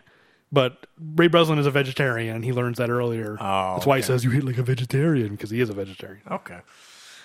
So then they are successful in that fight and getting thrown into solitary. And solitary here is a lot different than the first escape. Yeah. Well, as they're dragging them away, we get some Arnold face. That's one I missed. I made sure to note Arnold face down. Oh, thank you. I missed the Arnold face, and I watched this twice. That is disappointing. We've been like perfectly passing off the Arnold face responsibilities because for a couple of movies I was forgetting to check, and you kind of I was spot on. Yeah, you were picking up the slack. So I'm glad you got in this one. I totally missed Arnold face. I mean, if we missed one, I don't think we'd ever know about it. It's not like people are going to call us out. You missed an Arnold face. It's just a thing. Great. Now at Bad Puns Podcast, we're going to get like 20 of them. It's a thing that you jerks. I think it's a thing that only you and I find funny at this point. Probably. But anyway, it's the face he makes when he's in pain. Straining. Yes. But yeah, you're right. They have these like crazy. It's like a torture box, basically. It's not even solitary. It's because it's got huge. They're not necessarily heat lamps, but they're bulbs that generate a lot of heat and a lot of brightness, basically right on top of them. Yeah. So they can't really see, and they're sweating. Yeah. I mean, it does seem pretty brutal. They do a good job, kind of breaking somebody. Yeah. Well, I was going to say, like, showing the movie does a good job showing kind of how intense it is. Yeah, I agree. Back to the team. Who cares? I was just going to say, back to the team. The only thing you get in this one is that the accountant, as I have it, is scared of Curtis 50 Cent Jackson. Yeah, I don't remember. I vaguely remember, but I don't remember the specifics of the scene. So I was just tuning out of those scenes. Yeah, they want the CIA called, and Curtis is basically ready to like come across the desk, and he. Oh, that's right. He's like, I work for Breslin. I don't work for you. Or whatever. Yeah, exactly. He's I.O. Breslin. I don't know him. That's right. And then sorry. Go ahead. I was going to say, I think my memory is this scene seems out of in the wrong order from the previous scene.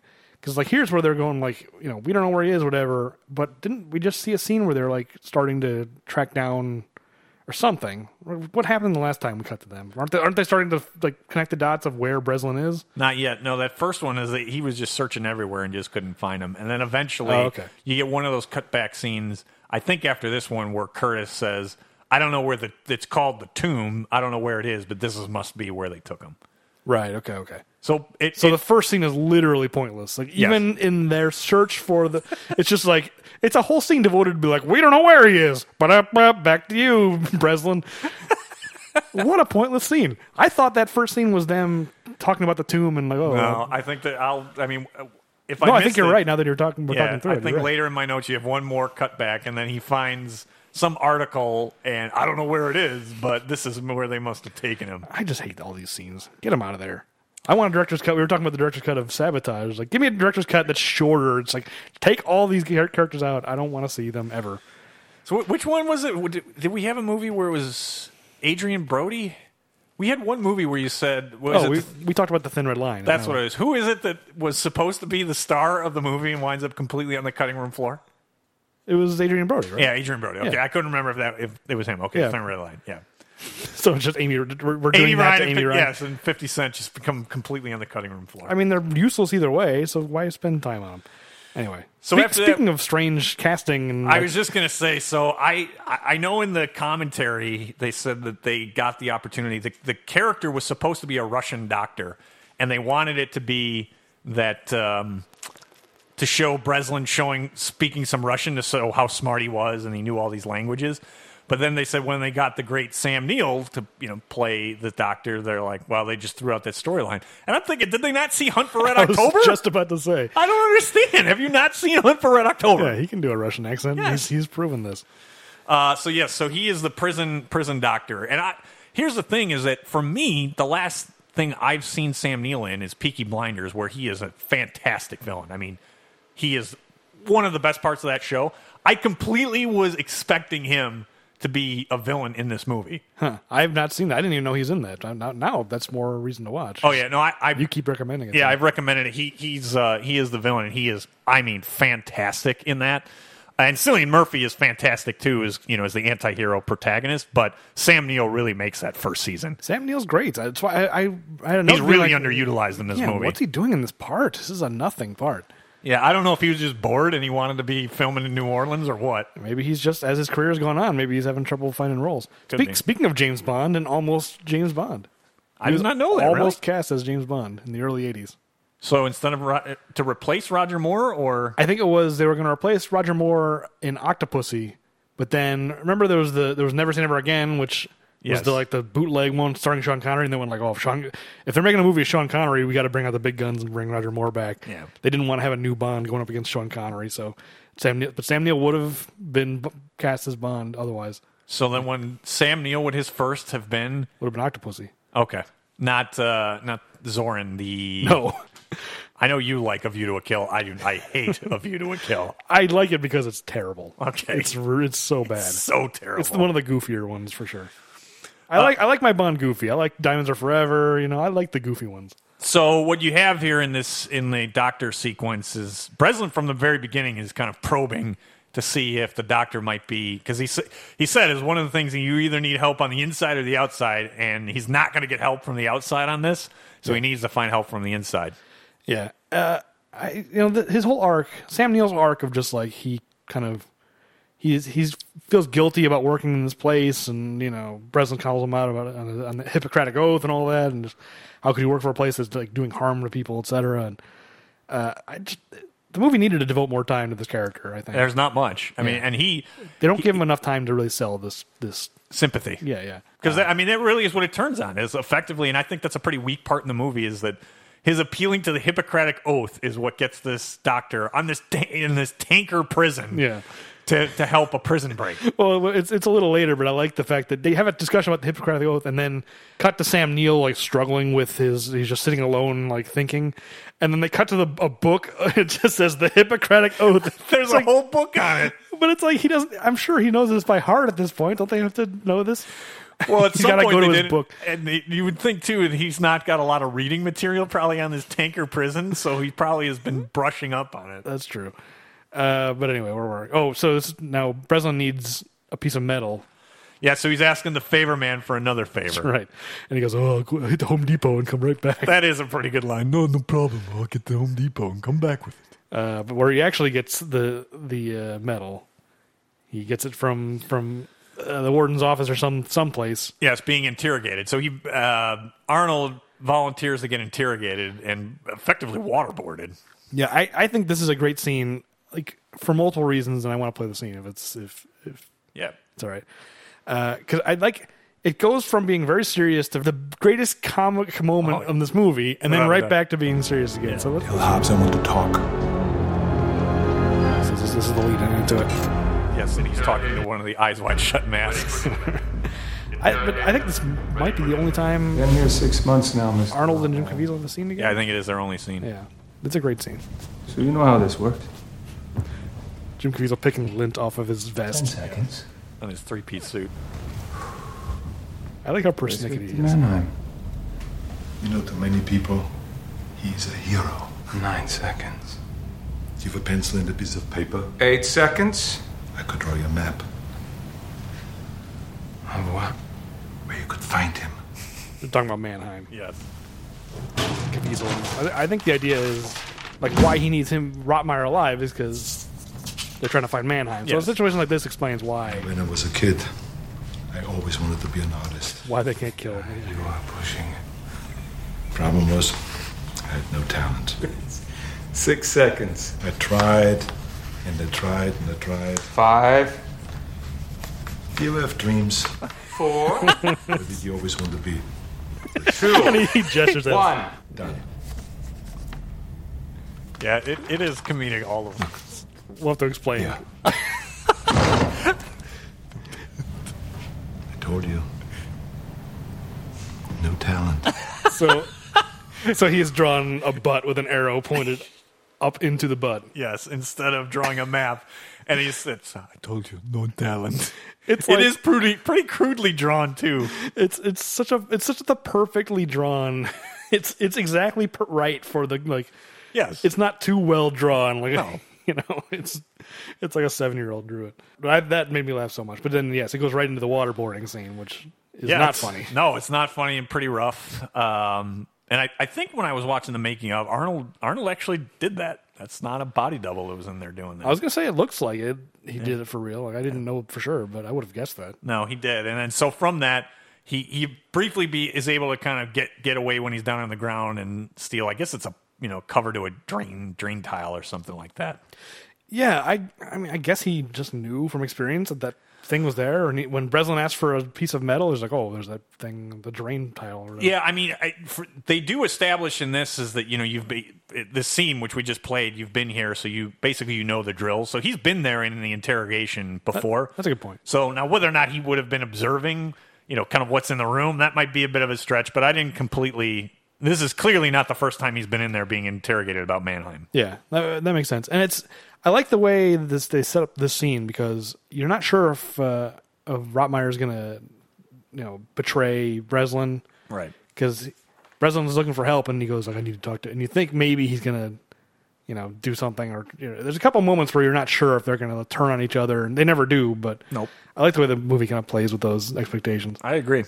We missed the part where Breslin draws more of the drawing of his daughter's, Yeah. So he's he's scratching it into the table. He's scratching it into a metal table. I don't know what he's using to be able to scratch that. They probably established it at some point, but I mean, he made a shiv. He's got to protect himself, and while he has this shiv, I wonder if the two of them bonded over their drawing abilities. It's like, Breslin draws. You wanted to be in. see, that's the problem. He should have when he was trying to become buddies with them. He should have said, I always wanted to be an artist. Really? Well, here's what I work on. Let me scratch this into the table. Let me finish. I'll draw the behind. You've not got the behind correct. I'll improve your work. You've got the sunny day. I'll draw a butt. But That is what I've perfected. I've perfected the behind. This is the perfect collaboration between the two of us. I'll add my signature to your work. They're both artists, yes. Anyway. so he gets the medal, and then Breslin so the deal was that we didn't get to is that Arnold previously had asked, why, who are you? And who were you before? And he says, well, I'll make you a deal. And he wants the medal. And so then once he does get the medal, Sly's good to his word and tells him who he was before and why he does this, that he escapes, and that's what he knows. So then he outlines his plan. And unfortunately, his plan includes going back to solitary. Do we get the plan here? Is this where we get more blueprint vision, or is that later? It's later you get more blueprint vision. Okay, because maybe you're right that you get it 2 more times, but I can't remember. Yeah, but what you do get is that his plan is to be able to figure. He's outlined that he's pretty sure that they have to be in a cave. That he gives all this logic of why they have to be in a cave, right. And then so he knows the way out is up, regardless. Yes. Yeah, wherever they are, it's up. Yeah, and from his time in solitary, he figured out that he needed the metal to be able to polish it, to be able to heat it up to get it to snap off. I mean, he's basically MacGyver. Yeah, this is a very MacGyver moment.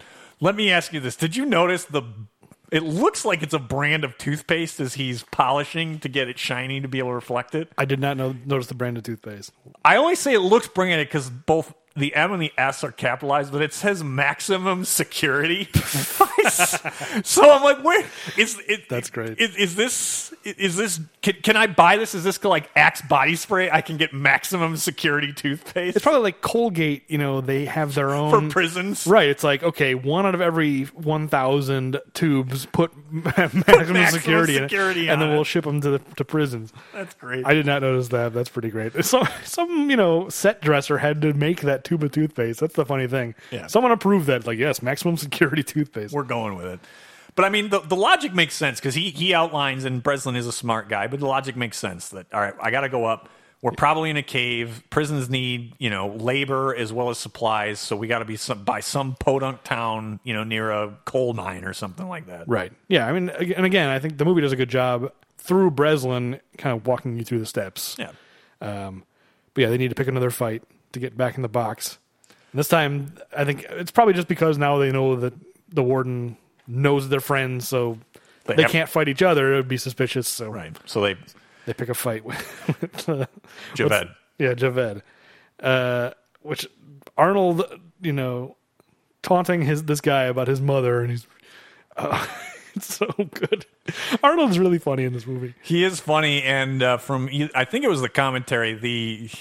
That line was Arnold's. He wrote or ad-libbed that. Can we say? I mean, Yeah, it's kind of a double entendre. Just go with it. When he goes, "Your mother was my favorite whore in Marrakesh. She could really polish a helmet." And he does a gesture too. That's the gesture is what makes it.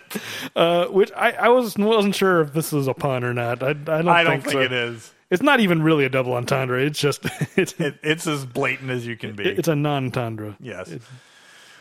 So we then get, as you said, a very MacGyver move because they are successful getting back in the box. Yeah, there's a brief fight, and the three of them get thrown in the box. Yeah. Arnold and Sly and Javed. And so Sly starts working his MacGyver tricks with his extremely reflective piece of metal. Yes. And meanwhile, Rotmeyer is creating a distraction. I've created a diversion because after he gets he just pulls off two of the bolts. And then he can swing it open, and then he bangs on the floors for Rotmeyer to start. Yeah. And this stuff is fantastic. I wish Arnold would speak more German. Yeah. I would watch a German language movie.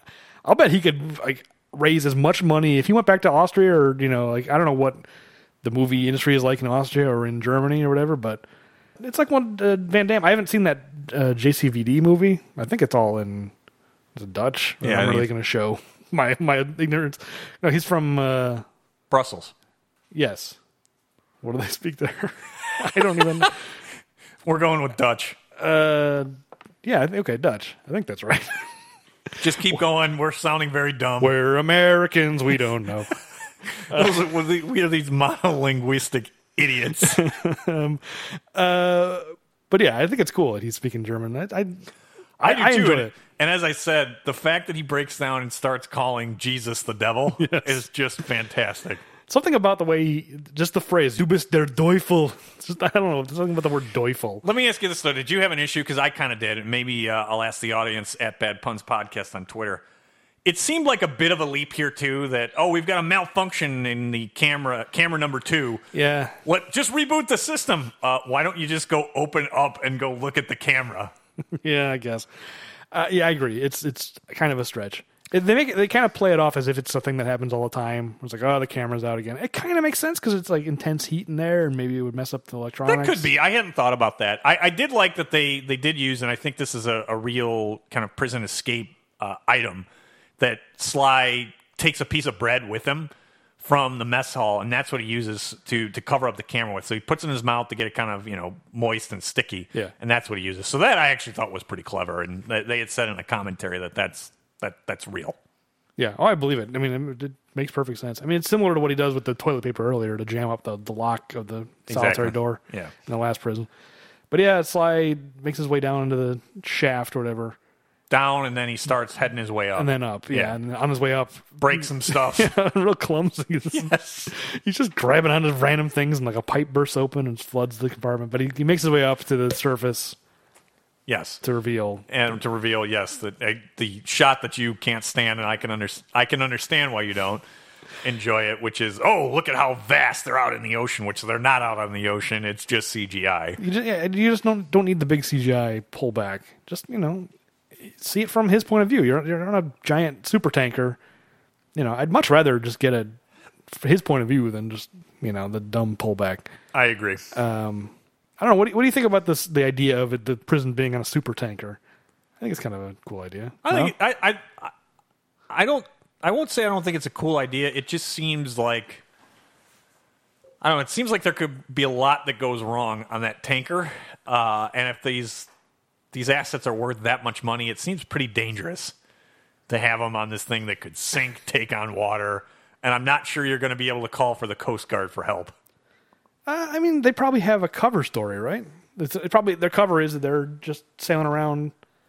You know, they're probably their manifest probably says there's oil down there. I guess no one's going to look down. You know, it's just a big empty. Maybe. I think it was interesting. It seemed like it's pretty dangerous. If you, I like it from a movie point of view. Just like he gets up there and it's just like, oh boy, like how are they going to escape a tanker in the middle of the ocean? No, in terms of that is true. That the stakes are really raised because you've already shown him escape from a maximum security prison. So the stakes are really raised here. Yes, I like it in that sense. Yeah, I maybe agree it's with not that realistic, but it is a movie though. In terms of in the movie world, completely okay with it. Yeah, and raising the stakes. So anyway, yeah, we cut back to Zeus, aka BNC Security. It's the Zeus of this movie.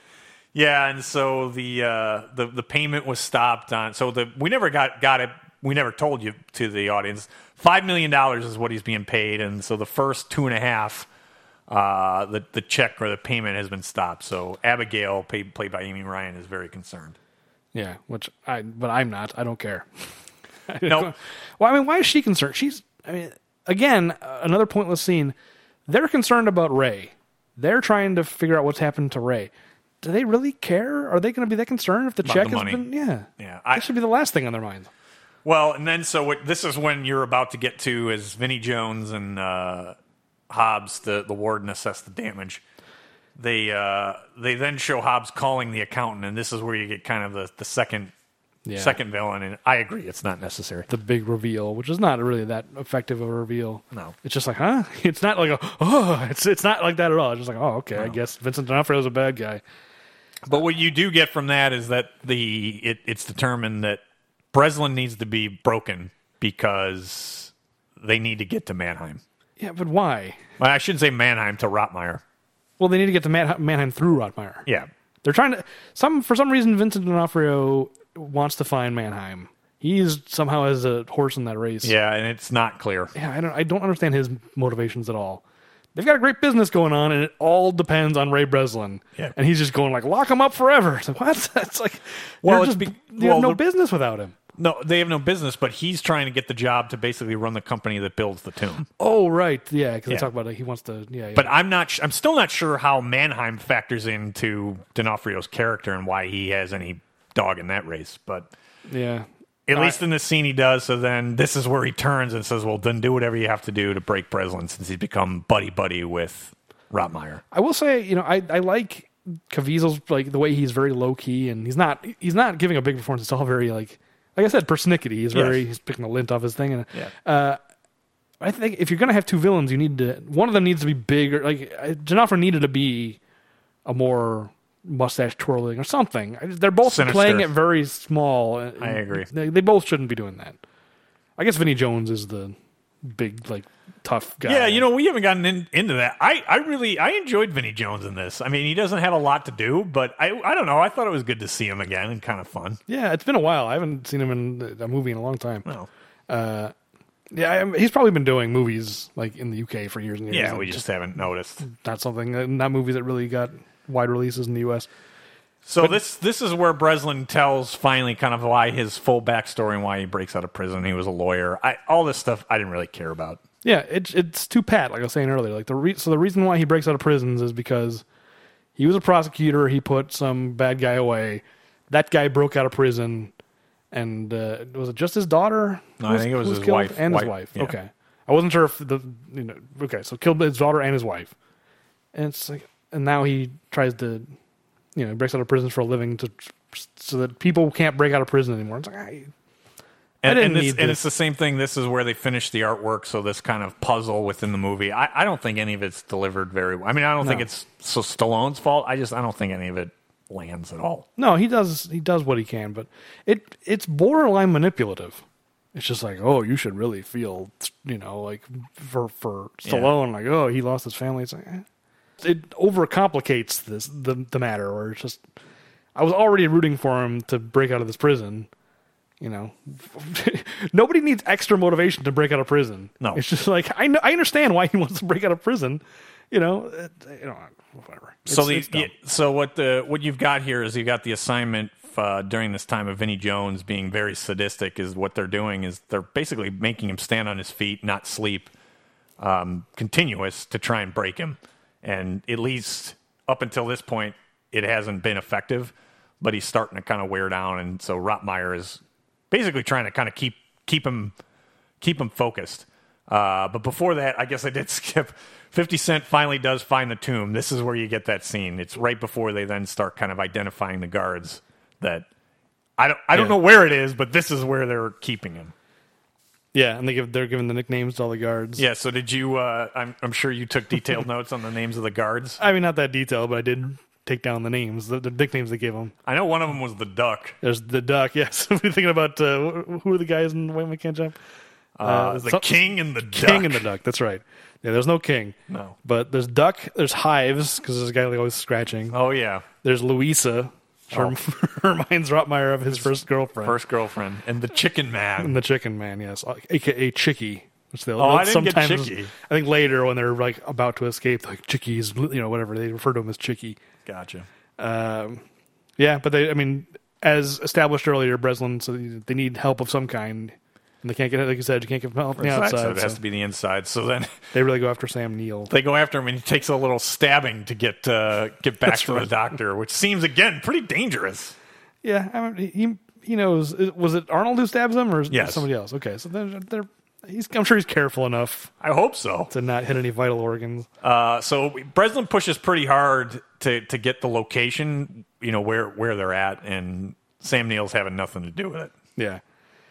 Which and he says Breslin says we're going to Plan B, which is making a sextant. Which, first of all, he established earlier they need help.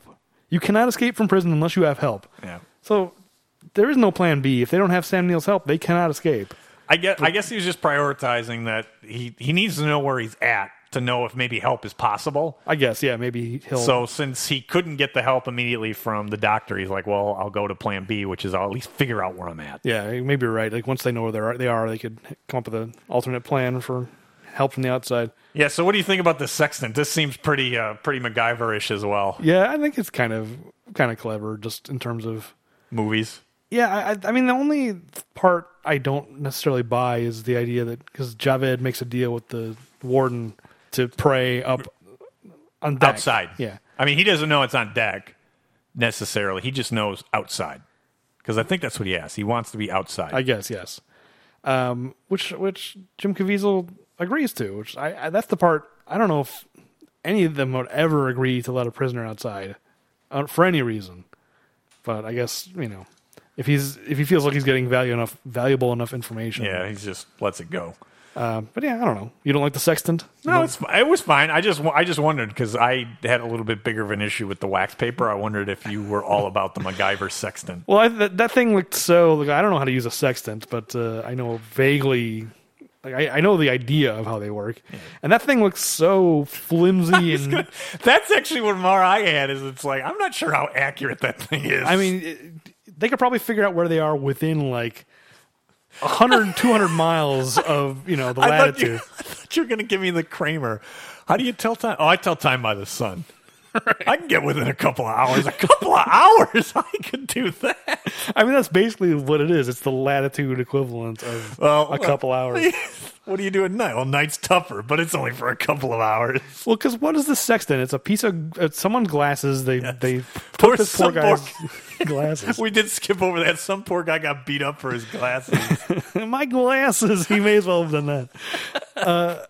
And then what is it? It's like it's a pen. It's a pen, yeah, and something else. It's like a something. It's something that Breslin rips off of from the doctor. He that's the one thing when he's going to Plan B, he does steal that from like a test tube or something. Yeah, and a piece of cardboard with numbers drawn on it. It seems so inaccurate. How could they?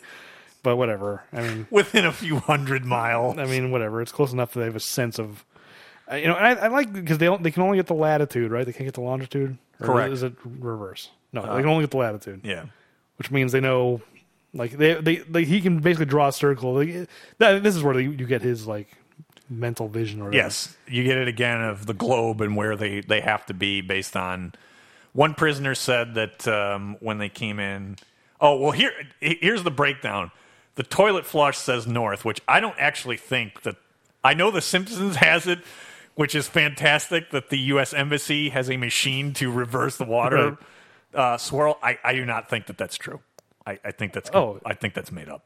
What the water flows in different drains the other way in the different hemispheres. I do not think that's true. That's not true. No, I do not think that's true. My whole world has been shattered. I do not think that's true. But let's just take it as a given.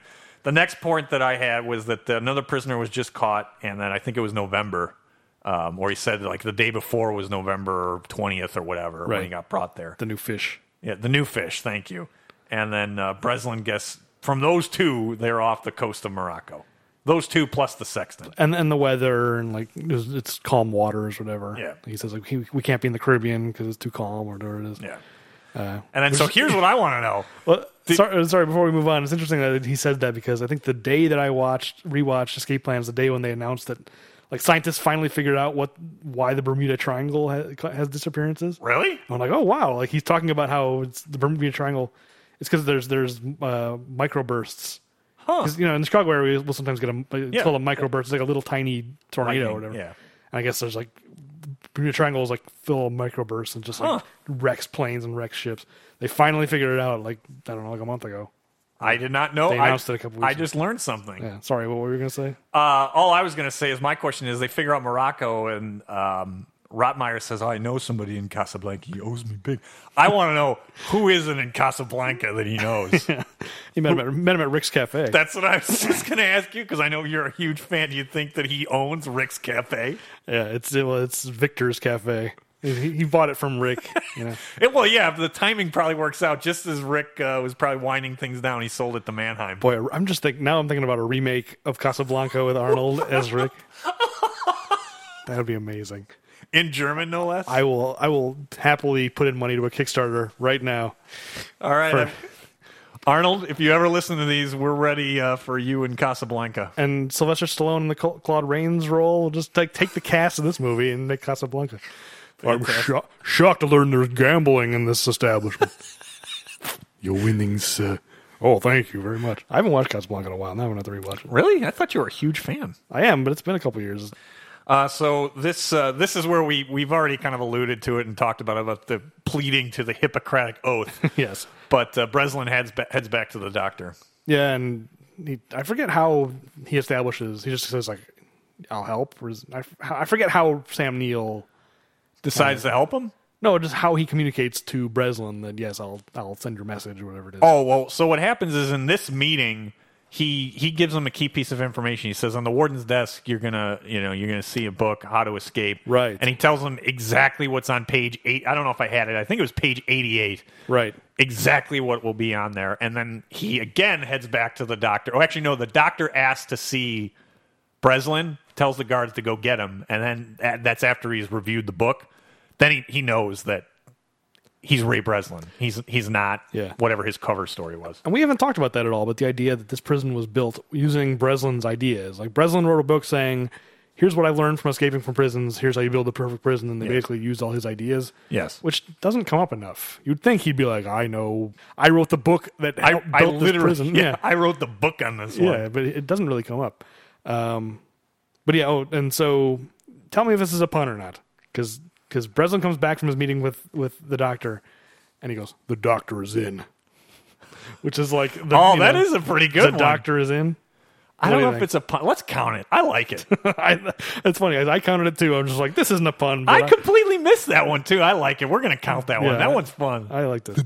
It would have been better if it was Arnold. The doctor is in. Unfortunately, just the way it worked out, it was sly. Yeah. Yep. So what happens? Oh, so Breslin now he's pretending to help the warden. Yeah, and he gives them a fake location of where to find Mannheim. So basically, they've just started the clock that he's like, in 24 hours they're gonna figure it out that it's a bogus location. You're bailing on your impressions just as much as I am. I am. I have to work on Stallone. We're terrible at this. Yeah, we really need to put some work in on those. Yeah, because we did skip over the part where the warden threatens to put Stallone in his own wing, and then it's where he says like, "Well, I can get you Mannheim." Yes, because I'll Rotmeyer turn trusts on him. me. Yeah. And so there's a sequence of slowly but surely giving more information about Mannheim until he can't stall him anymore, and this is when the clock basically starts. But again, it's one of those things where the first time you're watching, it's like maybe he is turning on, Rotmeyer. Like, you're not really sure. So, did you happen to get the message that the doctor types out? I assumed you did. Yeah, this one is slightly more encoded. I think Sam Neill is better at writing in code than Breslin is. Yeah, the message is, "I need you in 24 hours." He's sending to Rotmeyer's buddy from Casablanca. Who owes him big? Yeah. "I need you in 24 hours. 30 degrees, 22 north, 23 degrees, 6 west." Which, that's pretty blatant now that I read this out. That may be just as bad as Truck on Fire. There is no cryptography in these messages. I mean, it's like, "Come to my pool party at 30 degrees north, 22, 23 degrees west." It is, yeah. Not the best code. That is fantastic. Anyway, 5 p.m. sharp tomorrow. Barbecue and pool party. Don't forget to tell the kids. Bring all the toys. Rotmeyer. All right, so that was a little coding, but the address was really not Yeah. coded, I mean, what's it going to do? They're in the middle of the ocean. I guess.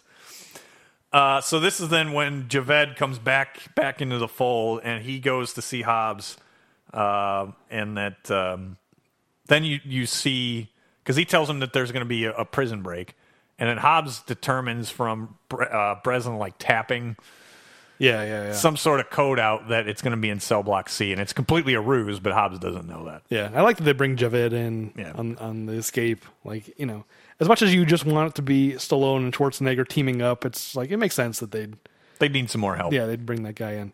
I guess they bring him in because they needed his help with the sextant. They needed his help with that. So he was already in on it. And then they wind up bringing his help in more because it's his son who's like going to take the fall for the prison break, because he's like, who do we know in cell block C? And it's Javed's son is who's there. That's his son? Yeah, that's what I think it is. Oh, I missed that entirely. Yeah. I thought it was just someone like in his crew.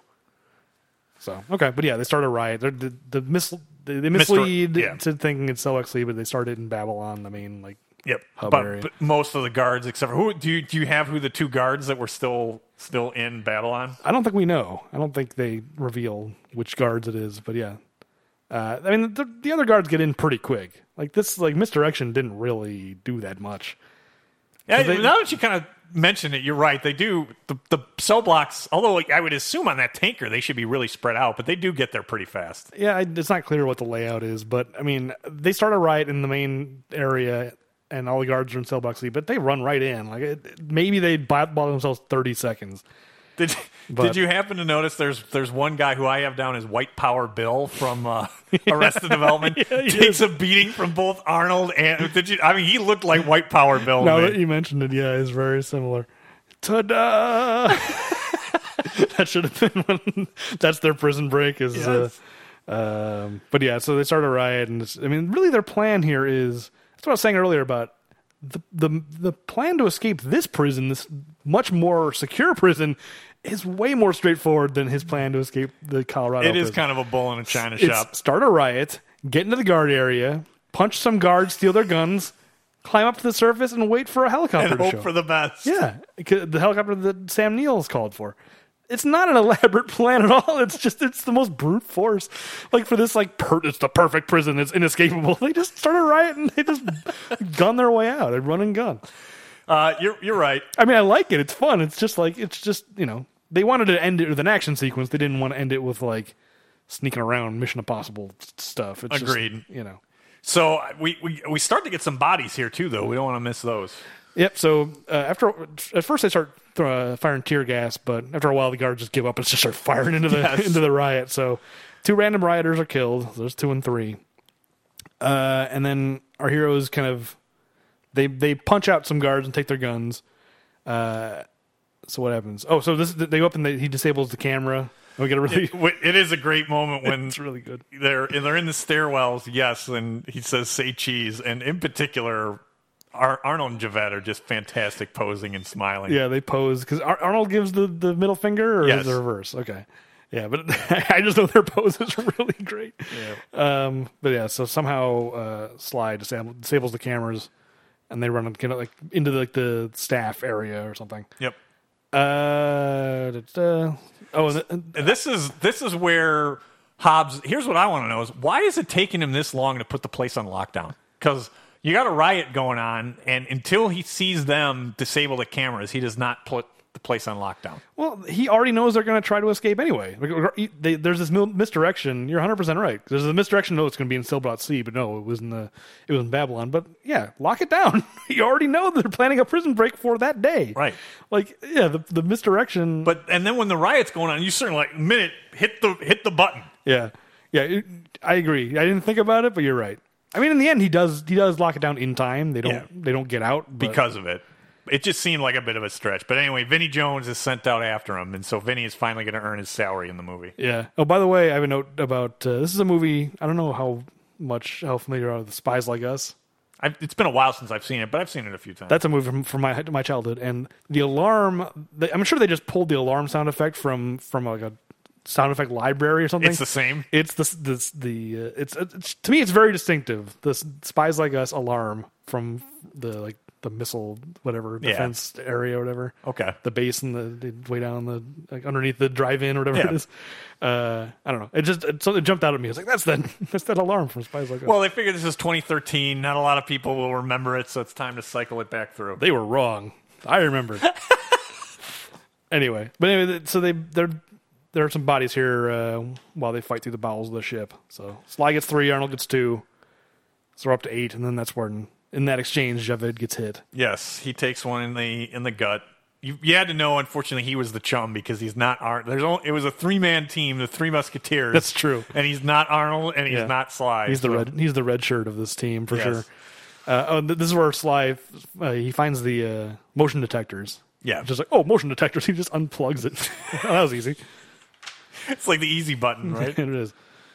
He beats himself up about it a little bit, though. He's pretty upset that Javed took a bullet because of his not noticing there were motion sensors. Yeah. I mean, is that why? They would have had to fight through those corridors anyway.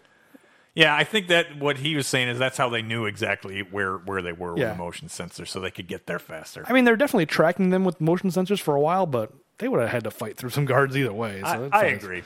So they locked themselves in a room, which I'm not sure I buy that either. That there's no other access point other than the way that they're at, and they lock themselves in. Well, some guards go around, right?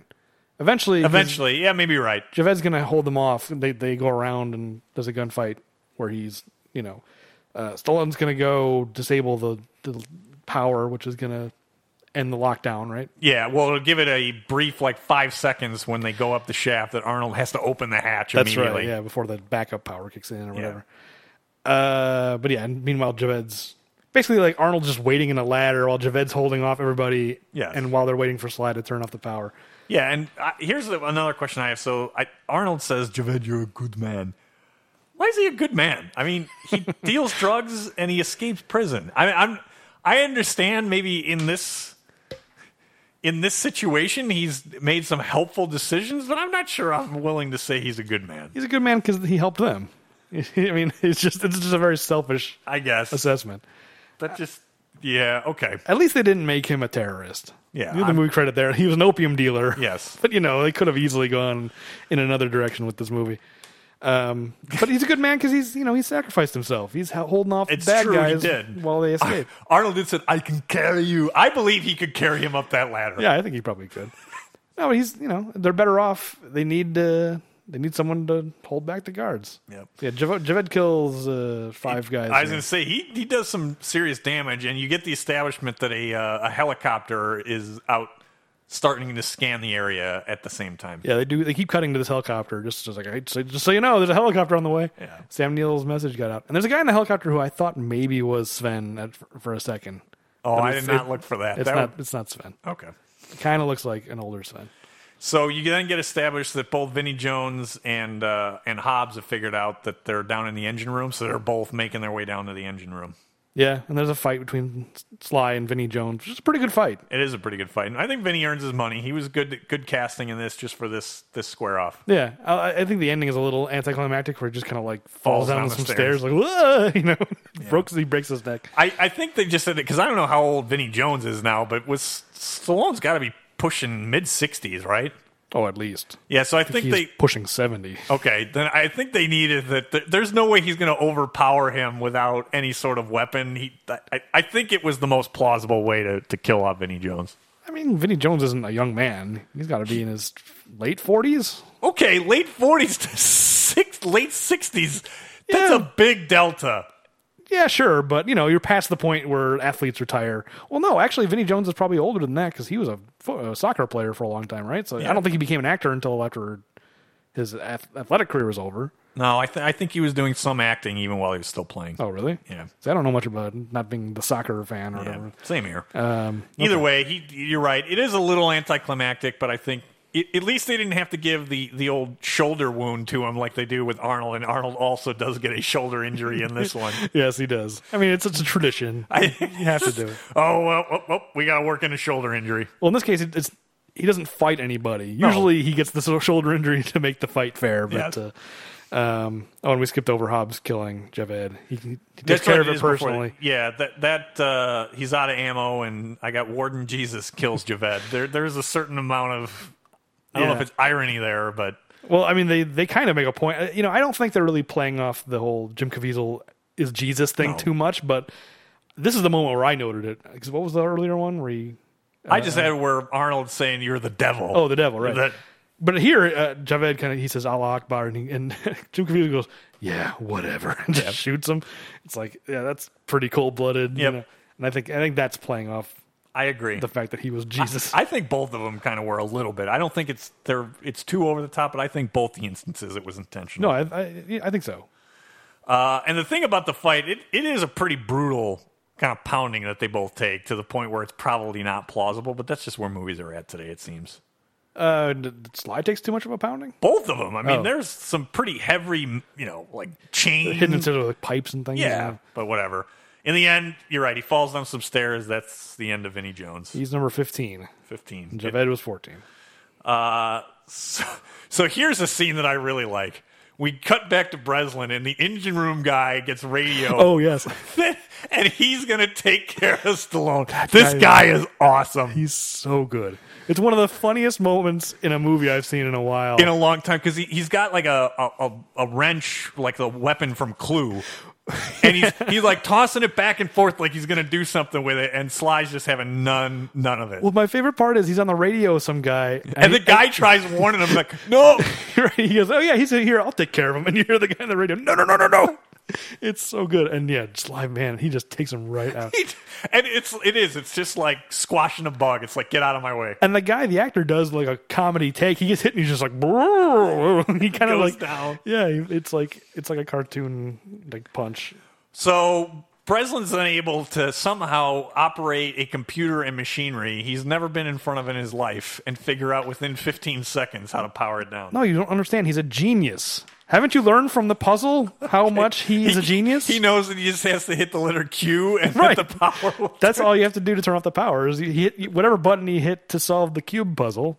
It also turns off, the power to super tankers. It's so there's apparently for super geniuses there's like a skeleton key on the keyboard that Right. it does whatever it needs to for him. That's the secret of being a genius. That's what geniuses don't want to tell you. It's the one weird trick that geniuses don't want to That tell there's you. a skeleton key. They have like a magic key that they just any problem you It's just solved. hit the button and it's solved. It is the easy button. You're right. He has the easy button. So Arnold is able to open the seal and get above when the power is down for whatever period of time that it was down Yep, for. and here's another amazing. There's a couple of shots in this sequence where it's like this director knows how to use Arnold. Yeah. Like here's the big payoff. Here's the big Arnold payoff. Yeah. Because one guy gets shot as the guys in the chopper are covering him as he makes a run for it. Yeah, the guys in the chopper, they're a wrecking crew. That's what I have. I have the chopper crew should be called the wrecking crew. Oh, you're right. Because I have one, and then they cut away, and they cut back, and there's 8 more. As he's running, they just gun down a bunch of guys.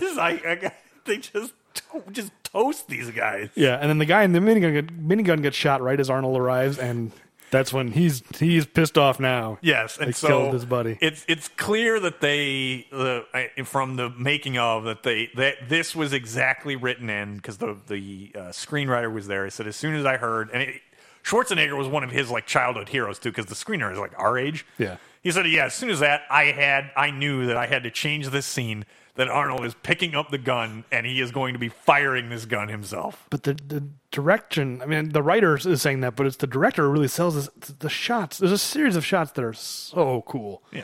I mean, stand up to any shots in any of Arnold's movies. other movies. It's the close-up on his eyes, and he's just glaring and scowling. And then there's the shot, like, straight down, like, through the helicopter blades. It's like slow motion as he's turning, and the helicopter blades are spinning.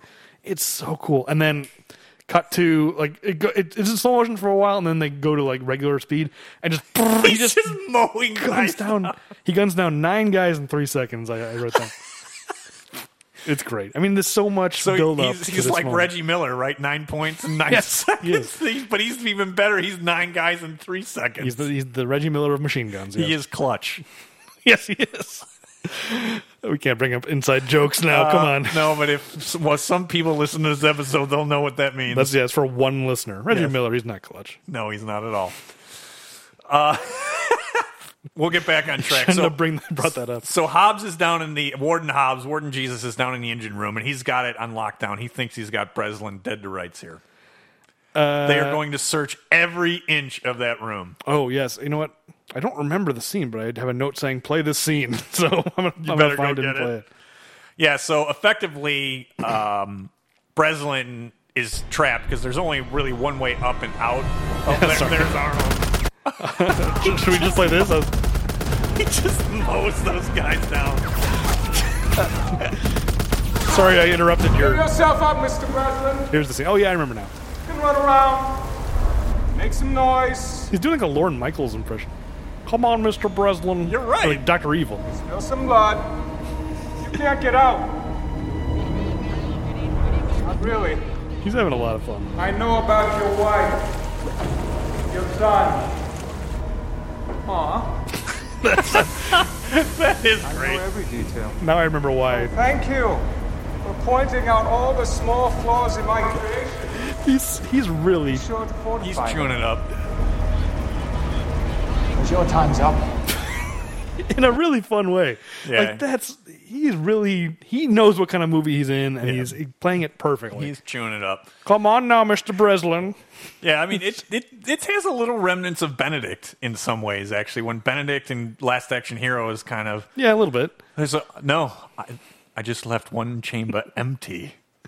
That's not Benedict. Oh, yeah, it is Benedict. Yeah, it's Benedict. For some reason, I was thinking of Bennett. Oh, no. You said Benedict, but I heard Bennett. Yeah, I can understand that. So it's in a similar setting as Bennett, like down like in the pipes bowels and with steam coming out. Yeah. So the plan B that he has is there's this water tank that somehow he's gotten himself into, and I'm not sure on the timing that he knows how long it's going to take for the power to come back on and to basically flush the system. No, it's not the flushing the system, because they show a guy at the computer actually flushing the system. Oh, do they? Yeah, so his entire plan is dependent on, it seemed to me like somebody doing this extra step. I thought it was an automated thing. Like, he knows that this is a thing that as the power comes back on, it has to happen. Maybe, but even if it was, how would he know? He didn't even know he was going to be in this ship. The whole Plan B premise seems very flimsy to me. Because he's a genius, Mike. I keep forgetting. You don't seem to. They went to great lengths to explain to you what a genius Ray Breslin is. So effectively, what it's going to be from the genius's Plan B is that the tanks are going to be emptied and he's going to be flushed out into the ocean. Yeah, which whatever. Like, they had to figure out a way to get him out of the tanker. So the thing that's crazy to me is he's flushed. He basically gets like shot straight down out of the bottom of the ship. These super tankers are like 3 football fields wide. He's got to swim so far to get around the hull. That is true. He'd never make drown. it. Yeah. He'd never make it. I mean, you're right. I didn't think about that. His genius isn't going to give him more lung capacity. I was just going to say, can he tell himself, I'm so smart, I don't need oxygen. That's right. His brain just created more oxygen for him. They treat it like it's a tiny little boat. Like, but it's not. Super tanker. Right. Anyway. So Rottmeyer lifts off, and there's some more bodies there. We're up to 39 now. This wound up being a lot more than I thought it was going to be. Yeah, I couldn't remember how many. I knew there was the action sequence at the end, because I think we probably brought it up in the in one of the prior episodes, we were trying to figure out how many. When we were setting whether or not there would be an over-under at 1,000. So I knew there were some, but this is it's more than I would have guessed. But so they pick up Breslin. They throw a rope ladder down to him. Yes, they throw a rope ladder down, and Hobbs, Warden Jesus, starts shooting up the chopper. That's right. And here's what I want to know is, like, how big are these things that he was able to get from the engine room, which I would imagine is pretty low down, all the way to the top pretty quickly? Wait, for him to run there? Yeah. There's not an elevator. That's true. Again, the size of this movie is very much taking liberties with how big this boat really is. Yeah, that's true. I didn't think about that. You're absolutely right. I do have my note here. You already brought it up, but just Hobbs shoots Arnold in the shoulder. Never seen that one before. Because doesn't really matter. And so it's actually after that, which is I said that he gets up there pretty fast. I just have another shoulder shot on Arnold. That's what my note says. There's no question you and I are going to notice a shoulder shot. Yes. And then Hobbs foolishly stands next to some barrels.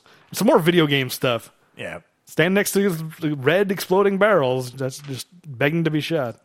And I think Arnold gets a couple more guys here, doesn't he? Doesn't he pick up a few more or no? You're right, because 43. Yeah, because I think he gets another. He gets 3, and Breslin kills 1 hanging from the rope ladder with his pistol. So that's 43, and then 1 more. 1 more. This is pretty brutal, the way Hobbs dies. It is. It seems a little bit much, though, because I know the oil is there and it's leaking, but what's the spark? Yeah, I know. I had that same thought of just like, shoot barrels 3 times, and it causes them to leak. Shoot it a 4th time. And it explodes. Yeah. Here's another explosion for your explosion for your movie, kid. That's right. In this case, it did work. What do you think? All right, so to those out there in the audience that have seen this, I'll ask the audience at Bad Puns Podcast on Twitter. I was a little disappointed with the lines for this kill for both Sly and Arnold. I agree. They seemed like they were written in reluctantly. Yeah, they don't seem the writer's heart was not in these lines at all. And it's like, and I will admit that most of the rest of this movie wasn't that movie for lines like that, and I understand that. But if you're going to add this action sequence and turn it into what it is. Yeah, I think you need to stick the landing, and the landing you need to sell it with the right line. It's this movie's equivalent of I'm tired of these Mr. Falcon snakes on this Mr. Falcon plane. Yeah, in that movie they went back. It's like, we need to add one-liners and more violence and stuff. It's like I think this movie kind of went like, we got people are going to expect a one-liner. Let's write something in, and it was a disappointment. I agree. Day. Yeah, it's just not good. No, it's not. I guess he's repeating back a thing that the warden said to him, but. You don't remember it. He didn't. It's not a memorable line of dialogue. So it's like you're just assuming, like, I guess that's a thing he said. Yeah, it's not like Die Hard, right, where you get the establishment with John McClane saying it on the radio, and the end of the movie with Hans trying to get it back to him. Right. I mean, it's clear in that. I mean, you make a connection out of it. It's like a throwaway line. Yeah, if you're going to do a callback, the original line needs to be memorable. Yes, there's no question that they're trying to do a callback and failing. So you then cut to them on the beach. The chopper rescue was successful. They're on the beach, and he has, so what now? I like the before they cut to the beach, Breslin's still hanging off as they fly away. I like to think that he just hung from the rope ladder. He's that strong the whole how trip. many 100 miles it is to get back to the coast. Yeah, because they never show him climb up. But anyway, yeah, they're on the Moroccan coast. And then There's this is one camel there, just so you know, it's the Moroccan coast. It's not as if they rented a camel in New Orleans. I want to know who rents camels in the New Orleans area. I want to meet that guy. Well, maybe the circus was in town, and they were, fantastic. We need to get one of those camels right now. A camel in the circus? What tricks does a camel do? I don't think I've ever seen a camel in the circus. The circus doesn't have elephants anymore, so maybe they need to have camels. That's true. So you then get the big reveal, which we've already learned or ruined for everybody on this, which is that was his daughter, and she shows up to pick up that Rotmeyer really is Mannheim. Yeah. What do you think about the exchange? I'll just say I love the exchange when he goes, "You're Mannheim. Didn't see that coming." And Arnold goes, "You should have." Yeah, I thought that was pretty slick. I like that a lot. I think that's really it's a neat trick from a writing point of view. It's just like it covers your bases both ways. It's like the audience who was ahead of the game and who predicted this, because even my first time, I'm like, hey, Arnold's Mannheim. I know. Like, I don't know. Did you see that coming? I wasn't 100%, but I figured he probably was. Yeah, and it's kind of where I was because I didn't think it was going to be somebody off camera in a prison escape movie. I figured it would, if it was really that important, he probably was the same person. Right. So if you're ahead of the game, Arnold is saying like you should have seen it coming. It's like, Yeah, you're not that smart. Yeah. Whereas if you didn't see it coming, then Sly is the one like voicing like I didn't see that coming. Like either way, the audience gets to be like that guy's right. Yeah, you identify with one of the two. Yeah. So I think it's really smart to do that. And then so you get it was pretty much it. You at least get the established. It's only through a newspaper, but my second time through, I had to see it because I was upset of what happened to the rest of the prisoners. Yeah. But you do get in the newspaper, a quick shot that there was, this scandal. And so I would assume that the rest of those prisoners were freed. Because I was just upset because, you had people that assisted, unbeknownst to them, assisted them in their escape. And they're all just left out in the lurch. Well, some of them died. Like, right. Some poor prisoners were being killed in the prison riot. Right. To help them escape. I do have the whole newspaper. I forgot about that, but I did write it. Excuse me. Yeah, it's the Morocco Market News, Morocco's premier financial publication. 23rd of November. Did you look up to see if that's I don't legit? think that's a real paper, but I could be wrong. I didn't actually look it up. 23rd of November, 2013. The headline, Illegal For-Profit Prison Operation Uncovered. And the subheadline says, Privatized Incarceration Scandal Jeopardized Human Rights. All right.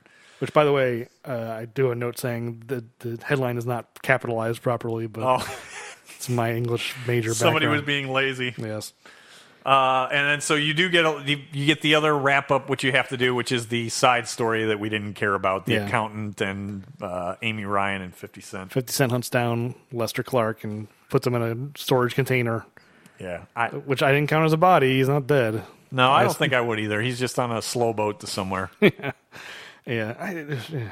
It's just on the, whatever. The movie's over. The movie should end on the beach. Yeah, I agree with you. It's when Stallone and Schwarzenegger part ways, it's like, that's what we care about. We don't care about Amy Ryan. The last scene in the movie is them like, I'll cook you dinner. Oh, your food's terrible. Your food's terrible. It's like the end of a sitcom, or like, it is.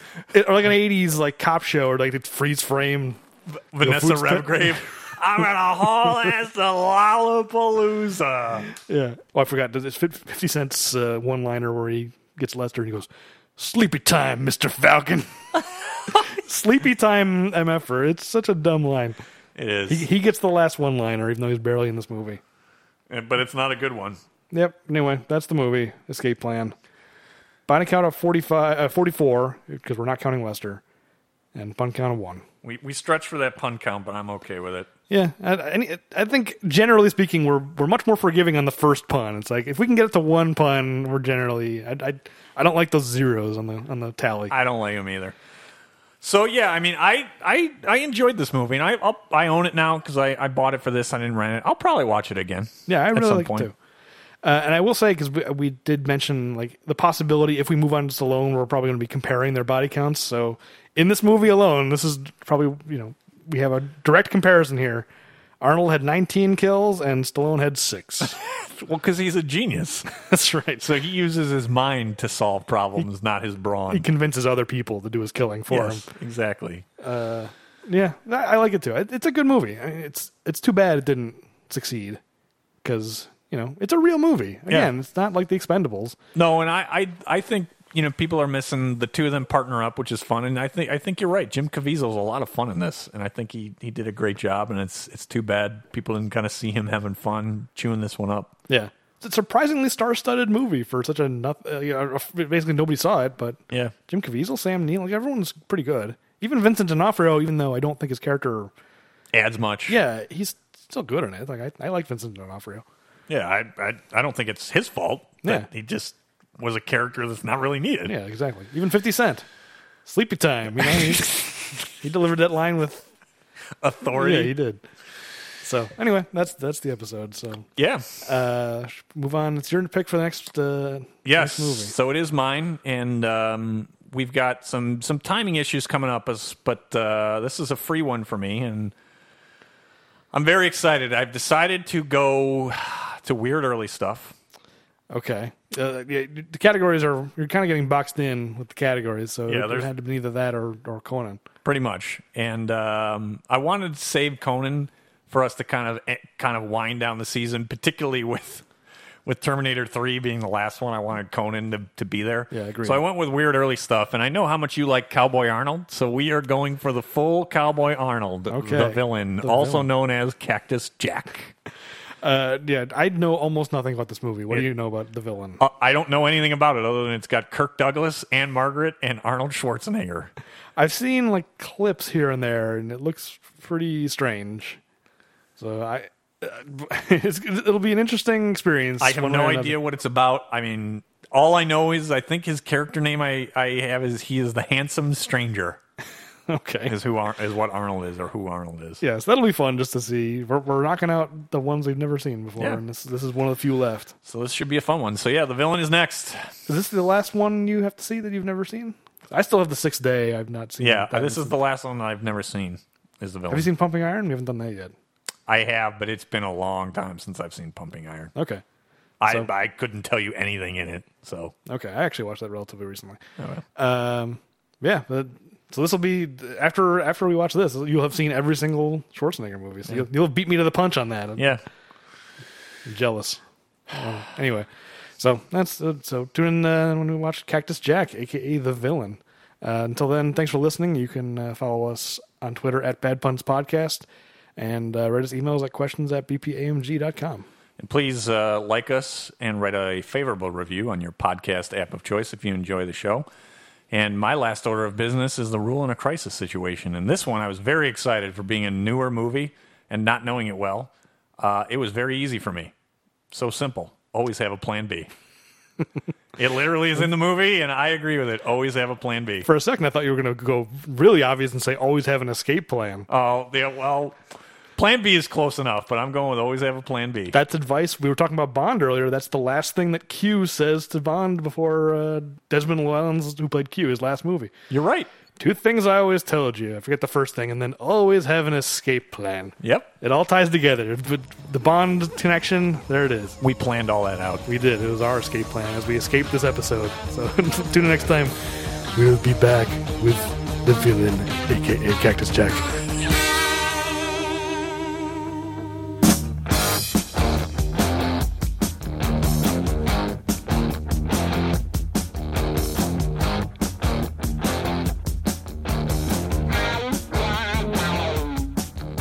Tonight there's gonna be a jailbreak somewhere in this town. See, me and the boys, we don't like it, so we're getting up and going down. High and low, looking right to left. If you see us coming, I think it's best